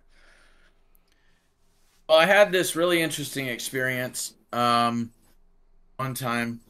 As long as you don't chase the kitties, I'll let you go. Okay? Don't worry, we can cut that. Oh, we can keep it. It's adorable. I love my dog. Anyway, so I smoked DMT at the height of a mushroom trip. Or actually, it was as I was coming down. After. Why? My God. I experienced it was so intense. Death. I experienced the ego death in like, taking an eighth of mushrooms. I can only imagine what DMT is on top of that. Wait. I did 7 grams. I ate 7 grams of mushrooms, and then after I started to come down, I smoked the DMT. Hey, 2024. Okay, Homo Spirit Quest. Hey, you guys down? Yeah. Yes, please. I wouldn't recommend it. I put in earplugs I put in earplugs. I took the bong rip, and I closed my eyes, and I laid down in my bed with my hands on my chest like this, and I just got into a breathing rhythm. And there was this sound, and it was getting really, really intense. And like above me, as my eyes are closed, like descending upon me, was this maze that was made out of these gigantic orange rectangular blocks, these large yellow pyramids with these large white discs on top of like the capstone. And this thing is like, and then it was like I was in the maze. And I was like, oh shit. You know, this is intense. And then out of the maze, out like from like the depths of the maze comes this like jester made of light with, you know, like the jester hat, but he also had like these like elf-like curly shoes, like Santa's elves, you know, and the whole thing was made of light and constantly transforming colors. And he comes up, and you know those like Japanese fans where you can like fold them open?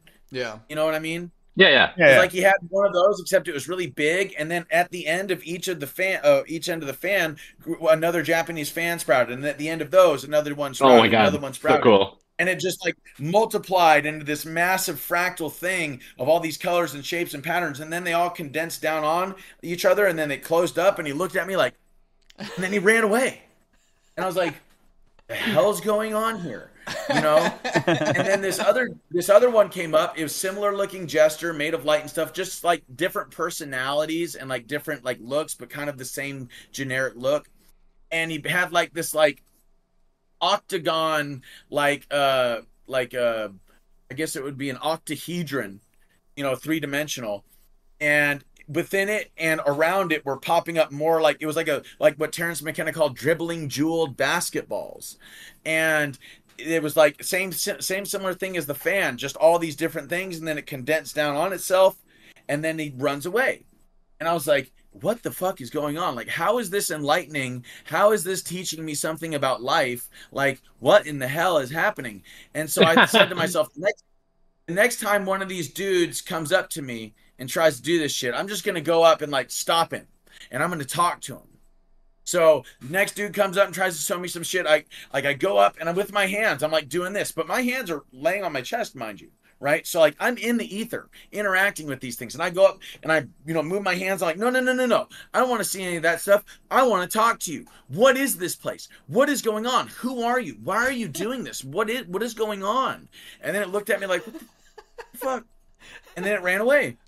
And I was like, what the hell's going on here? And then I was like, the next dude that comes up to me doing this shit, I'm gonna do the same thing, man. So a dude comes up, looks very similar, you know, jester hat, the curly shoes, different vibe, you know, but similar look. And he tries to do the same thing. Shows me something else, and same thing. No. I want to talk to you, dude. What is this place? Why are you doing this? How is this enlightening? What are you supposed to be teaching me? What the hell is going on here? What is this? Mm-hmm. And then he looked at me like, what the fuck? And then he runs away, and I was like, son of a bitch. So I ran after him, and then like I tackled the guy from behind, and like somehow he went from being life-size, like my height, to being like the size of like a little elf inside of my hands. And I'm like looking at him, and I'm like, dude, what is going on here? What is this place? Why are you doing this? And I guess like in my emotionally charged state, I like squeezed him too hard or something, because like his neck like shot to the side and his feet exploded, and like, and then there was this sound, this pling sound, and I was like, oh shit. I was like, I squished him. Oh my god. You're the first person I've heard that's killed an interdimensional elf. Oh no, that's not the end of it. That's not the end of it, dude. No wonder they framed you. You probably killed one of their friends that gave him fucking pedophile island or something. No, listen, Linda, listen. And I'm like feeling really bad as I'm looking at this corpse. This thing's like head is like shot to the side. Its feet are like exploded out underneath my hands. And then out of the hole in its neck and out of its feet come these little white balls. And then they coalesce into a little ball of light. And then there's this sound like child laughter, like and then this ball like goes off into the distance. And I was like, what the fuck? They ran away again. Yeah. And then I opened my eyes and I looked around. I'm in my room, and of course everything is like, and I still got my hands on my chest. I'm like, okay, okay, okay. Close my eyes. Now remember, I had earplugs in, so there was nothing going on in the outside world that was making these noises. It was all in the space. And outside world, you're actually only down when the people take a rip from fucking DMT. They're only really out for like 30 seconds. Like, it's very quick. And then, but they're like, no, I was gone for about 10 minutes. Really? And then after I came back, yeah, if you take a big enough hit, you're gone for at least 10 minutes, probably 15 total until you fully come down. I think like salvia is the one that only lasts like a handful of seconds. No, I've watched over people that have smoked DMT, and it's like kind of funny how quick it is, and then they come out and they're like, what the fuck? Well, yeah, you live a lifetime. Well, then they didn't do enough. Then they didn't do enough. You want to do that's why I take it through a bong. That's why I do a bong rip, because then I just take a massive inhale and I just hold it until I can't hold it anymore. A lot of time when I blow out, there's nothing to blow out.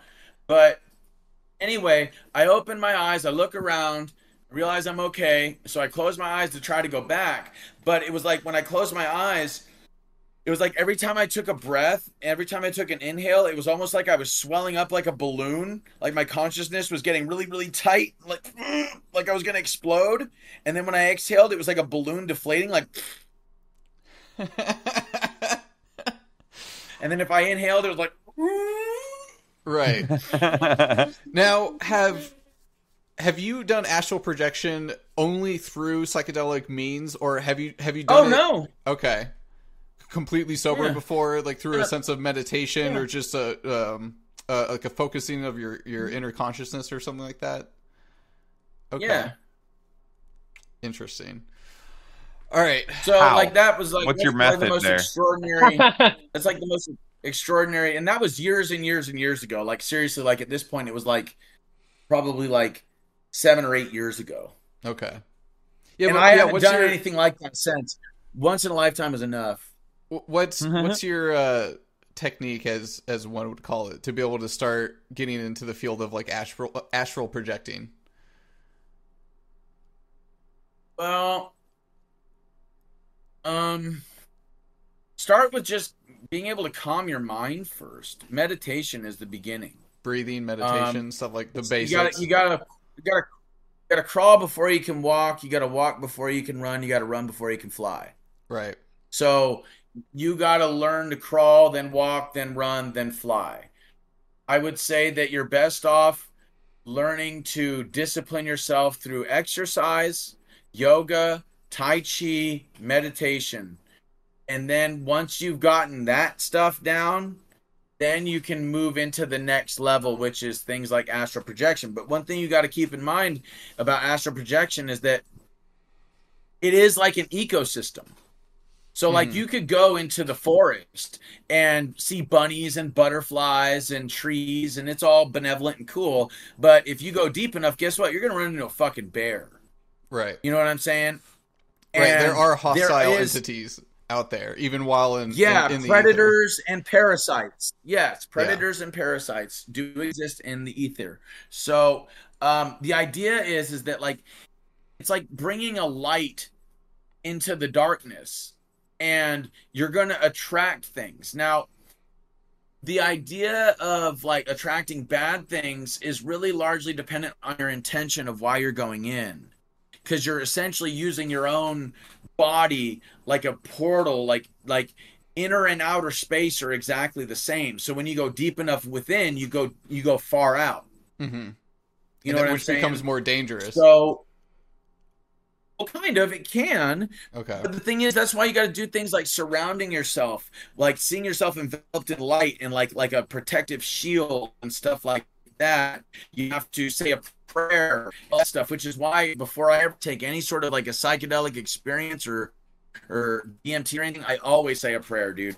And before I eat mushrooms, I always talk to God. I always talk to the mushroom. I pray for a pleasant experience. I ask the mushroom to be gentle, because in shamanism, they view mushrooms and like peyote and stuff like they're plant teachers. They're plant spirits that can relay knowledge or gnosis unto you. And the level of intensity is something that is largely obviously dictated by how much you eat. But like, I know people that have eaten a gram of mushrooms and had a bad trip. I've eaten 9 grams and I had a great time, you know? Yeah. So what you got to remember is that it's also the person that's doing it. So if you're an asshole and you're trying to astral project, well, guess what? You're going to draw negative things to you. Right. You know, but if you're a good person and you're astral projecting, then you're going to draw positive things to you. Now, the only disadvantage there is this, is that if your presence becomes big enough, then you're going to draw things to you that seek to take that from you. Okay. So you got to be careful, and you got to know how to defend yourself against these forces. And largely what it comes down to is faith and self-confidence, especially when it comes to paranormal activity and paranormal experiences. You have to realize, because you have a body, you're the one that actually has the power. And these things that are negative are going to try to take your energy. You're going to try to create fear. So like, think about it. In the Bible, anytime an angel appears before a prophet, what's the first thing they say? Don't be afraid. Be not afraid. Do not be afraid. Exactly. Okay. Be fair. So that's because in the Bible they're described as Lovecraftian horrors. That's why they always come disguised as well. Well, they're interdimensional entities for which our physical eyes cannot and mind cannot conceive of their totality. Mm-hmm. And so we try to fill in the gaps. And when you have one of these experiences, I mean, people freak out when they see a UFO. Could you imagine if some like high intensity seraphim came and was like, you know, I think a cherubim came to you and was like, you know, hey, flaming sword. I have a message from God. You know what I mean? Like, oh shit, you know, and like this thing is like descending from the sky, this massive thing of light, and it's like beaming thoughts and emotions into you and stuff, and you're just like, what the fuck is going on? Right. You know, it would take a let massive alone being amount. like 2,000-3,000 years ago. Could you imagine being 2,000-3,000 years ago and having one of these fucking things like show themselves to you? Yeah, so it didn't bother the people in Sodom and Gomorrah. They were trying to fuck the angels. Well, the thing is about stuff like that is that angels have the ability to incarnate and take on flesh and form if they decide, or if they're given a mission from God. Yeah. Okay. So Yeah. they have this ability, like Rodney. No, bud. Leave the kitties alone. They have the ability to like condense their energy into a physical form and then navigate through a town or something and see, you know, or find somebody or deliver a message or something, you know? Yeah. But a lot of the time, if they're going to appear before a prophet, they're going to do so in a way that's like shows their grace and their eminence and their power. Yeah, like the most true form as well. I think that's part of the point. But yeah. So I will say, you gave Bob a lot of helpful advice. You realize you're in a position where you could have just sold him a book or like a $300 6-week course or something. Like, you didn't think Bob for the sucker he could be. That was Well, here's the thing, bro. Like, Go ahead. I would rather make a difference than make $1. Speaking of that, though, No. because we don't want to take all of your time. We appreciate the Yes. time that you've given us here tonight. So my last question for you is, what are you hoping for the future? Because I know you actually have written a book. It's titled One Mind at a Time, A Deep State Illusion. Oh, you wrote 2. Okay, what's the next one? Yeah. So the first one that I wrote was one called Will and Power, Inside the Living Library. So Will and Power, Inside the Living Library by Lone Wolf, LOANWOLF. And that one is a fiction. and it is like a condensation of a lot of my shamanic experiences that I have kind of put into a fictional story that is entertainment while at the same time information being relayed. And then after that, I wrote a book called One Mind at a Time, A Deep State of Illusion by Jacob Angeli. That one is nonfiction. That one is about the deep state, what it is, how it came about, what it does, why it does what it does, etc. It goes through all the different layers of the deep state, from like basic psychological warfare 101 all the way to like things like secret societies, MK Ultra, mind control. We even get into Dr. Emoto and like water crystals. Eventually we get into like Bohemian Grove, and then we get into things like deep underground military bases, and eventually we get into things like interdimensional or extraterrestrial entities, the secret patents, all that stuff. And then we kind of ended on a positive note and talk about how we could solve our world's problems quite easily if we just work together. Cool. Awesome. And then the copies are available on Amazon. I don't know if there's a better direct way to buy them directly from you. But they're all self-published. They're self-published on Amazon. You can also find it on my website. My website is forbiddenTruthAcademy.com. That's forbiddenTruthAcademy.com. And at forbiddenTruthAcademy.com, you have like access to a bunch of free content, podcasts, interviews. We're trying to get the free courses back up after Vimeo took them down. We also got a lot of really awesome merchandise. Dude, some of the merch is freaking hilarious. You got to check it out. Even just to look at it, it's funny. Some of it's really cool too. And then there's also like a consultations portion. So what I encourage people to do if they want to talk to me personally for an hour, it is $500 an hour. But what I encourage people to do is go through all the free content. There's literally dozens at this point, dozens of hours. Go through all the free content. Digest all of that information. Then if you want me to personalize it and help you along your spiritual ascension journey, then I'll give you an hour of my time. It's $503. So, now I'm out. Yeah, I was 500. I was thinking about it. But... Oh, dude, I love this Never Obey Klaus Schwab shirt. Yeah, you like that? Yeah, Never Obey. Yeah, no, the link will be in the show notes for anyone listening. Make sure to chill it. Probably buy some stuff myself. These are like, I like what I'm seeing. The Klaus Schwab and one then there's also a bookings portion. There's a bookings portion of the website where if like you want to book me for an interview, interviews are free. Because like I said, I'd rather make a difference than make a dollar. If I can leave this world a better place than it was before I came into it, then I have, I've served my purpose. They say that the point of having a finite life is to do something that lasts forever. And, one of my favorite quotes from any movie is the scene in Gladiator where he says, "What we do in this life echoes in eternity." Yep. Yeah, I agree with that sentiment. It's also very based. And on a Gladiator quote, I like it. Yeah.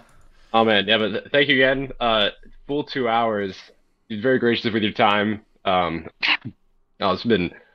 Like, I wish we could have you on again because I want to go through another 2 hours of just going more in depth on everything you brought up now. But, amazing experience as it is. Any other final notes other than Gladiator quote? Yeah, you've come up with a better quote now. I ruined it for you. Yeah, better quote. Good job, Josh. We'll just like rattle these off really quick. Einstein once said that when our technology surpasses our humanity, we'll have a generation of idiots. Okay? So don't be one of those people where you allow your phone to run your life. Okay? Where you allow your TV to run your life. Einstein also said if you can't explain it simply, you don't understand it fully. So I do everything that I can to explain simply what it is that I understand fully. And help people to understand what the fuck is actually going on. Not just in a physical sense, but in a metaphysical sense. Because if we can...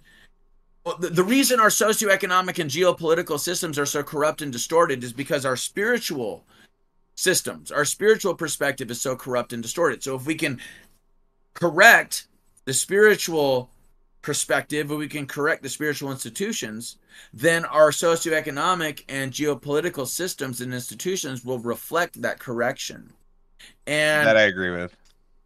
That being said, have faith in yourself, man. Christ said, ye are gods. These things and greater you will also do. Have faith the size of a mustard seed and you will move mountains. I promise you, the amount of power that you have in you is something that is being deliberately kept from you. It is part of psychological warfare to get you to believe that resistance is futile, that the war is already over, that you're fucked, and nothing could be further from the truth. Klaus Schwab, Bill Gates, Fauci, Xi Jinping, I mean, the deep state, the Rothschilds, these people are running scared, bro.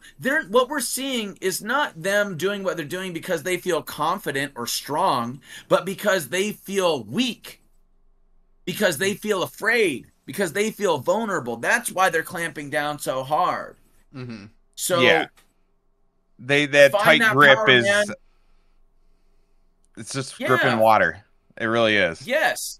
Exactly. And the other thing is that as they try to put the boot harder and harder on our necks, their faces come more and more into the light. And so we know whose face is behind the boot. You know what I'm saying? And as they try to back us into a corner, they're actually backing themselves into a corner because every action has an equal and opposite reaction. So as they're trying to dominate the world, they're actually revealing who and what they really are and what their agenda is. So don't get mad at people like Klaus Schwab. Don't laugh at people like Klaus Schwab.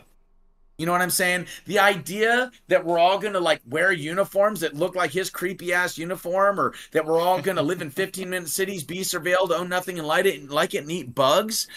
That's a hilarious notion. If I were to tell you even 10 years ago that the descendant of a Nazi was going to emerge on the global stage and tell everybody that they're going to own nothing and like it, live in 15-minute cities, be constantly surveilled, wear uniforms, and eat bugs, you'd say I was a crazy conspiracy theorist. You'd say I was nuts. You'd laugh at me. But now that's what we're dealing with. You think I was a crazy guy out of the desert, not that all of mainstream media and American politicians are agreeing with him and trying to promote the same agenda. That's the crazy part about it. That it's a consensus in or people are trying to convince us that it's a consensus. That's the crazy part. Now, Jay, can I make one final bet with you before you go? I don't gamble, but I'll hear you out. A gentleman's bet. No, this is like a gentleman's bet. Now, I think I think you're gonna believe in flat Earth before I own a gravity car. All right, and I think if you do, you owe me a coyote hat, a sweet coyote hat. I'll take that bet. And if I own a gravity car first, I'm flying it right to your house, and I'm buying 10 sessions, even at the 503 price. I saw this hilarious video where there was this guy that bought a high altitude balloon because he was a flat earther and he wanted to see. He put a camera on it and he sent it all the way up. And I actually have the tweet. Did he put one of the GoPros on it where it's everything from a 90s music video where it's curved like crazy? I don't know, but he put the post out that said, "Guys, I hate to say it, but we were wrong because the Earth is curved." I got plenty that are the opposite, but we'll leave it there. That's another day. That's when I'm wearing a sweet coyote hat and you tell me I'm right. Thank you so much for your time, Jacob.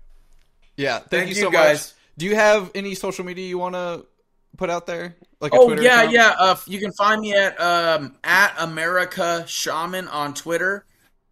Or on X. That's at America Shaman at America Shaman on Twitter or on X. We're gonna edit that, put that in front of the show. Thanks for yeah, we'll put it in down. Awesome, and thank you again so much for your time. Hope Thanks you guys for listening. Thank you.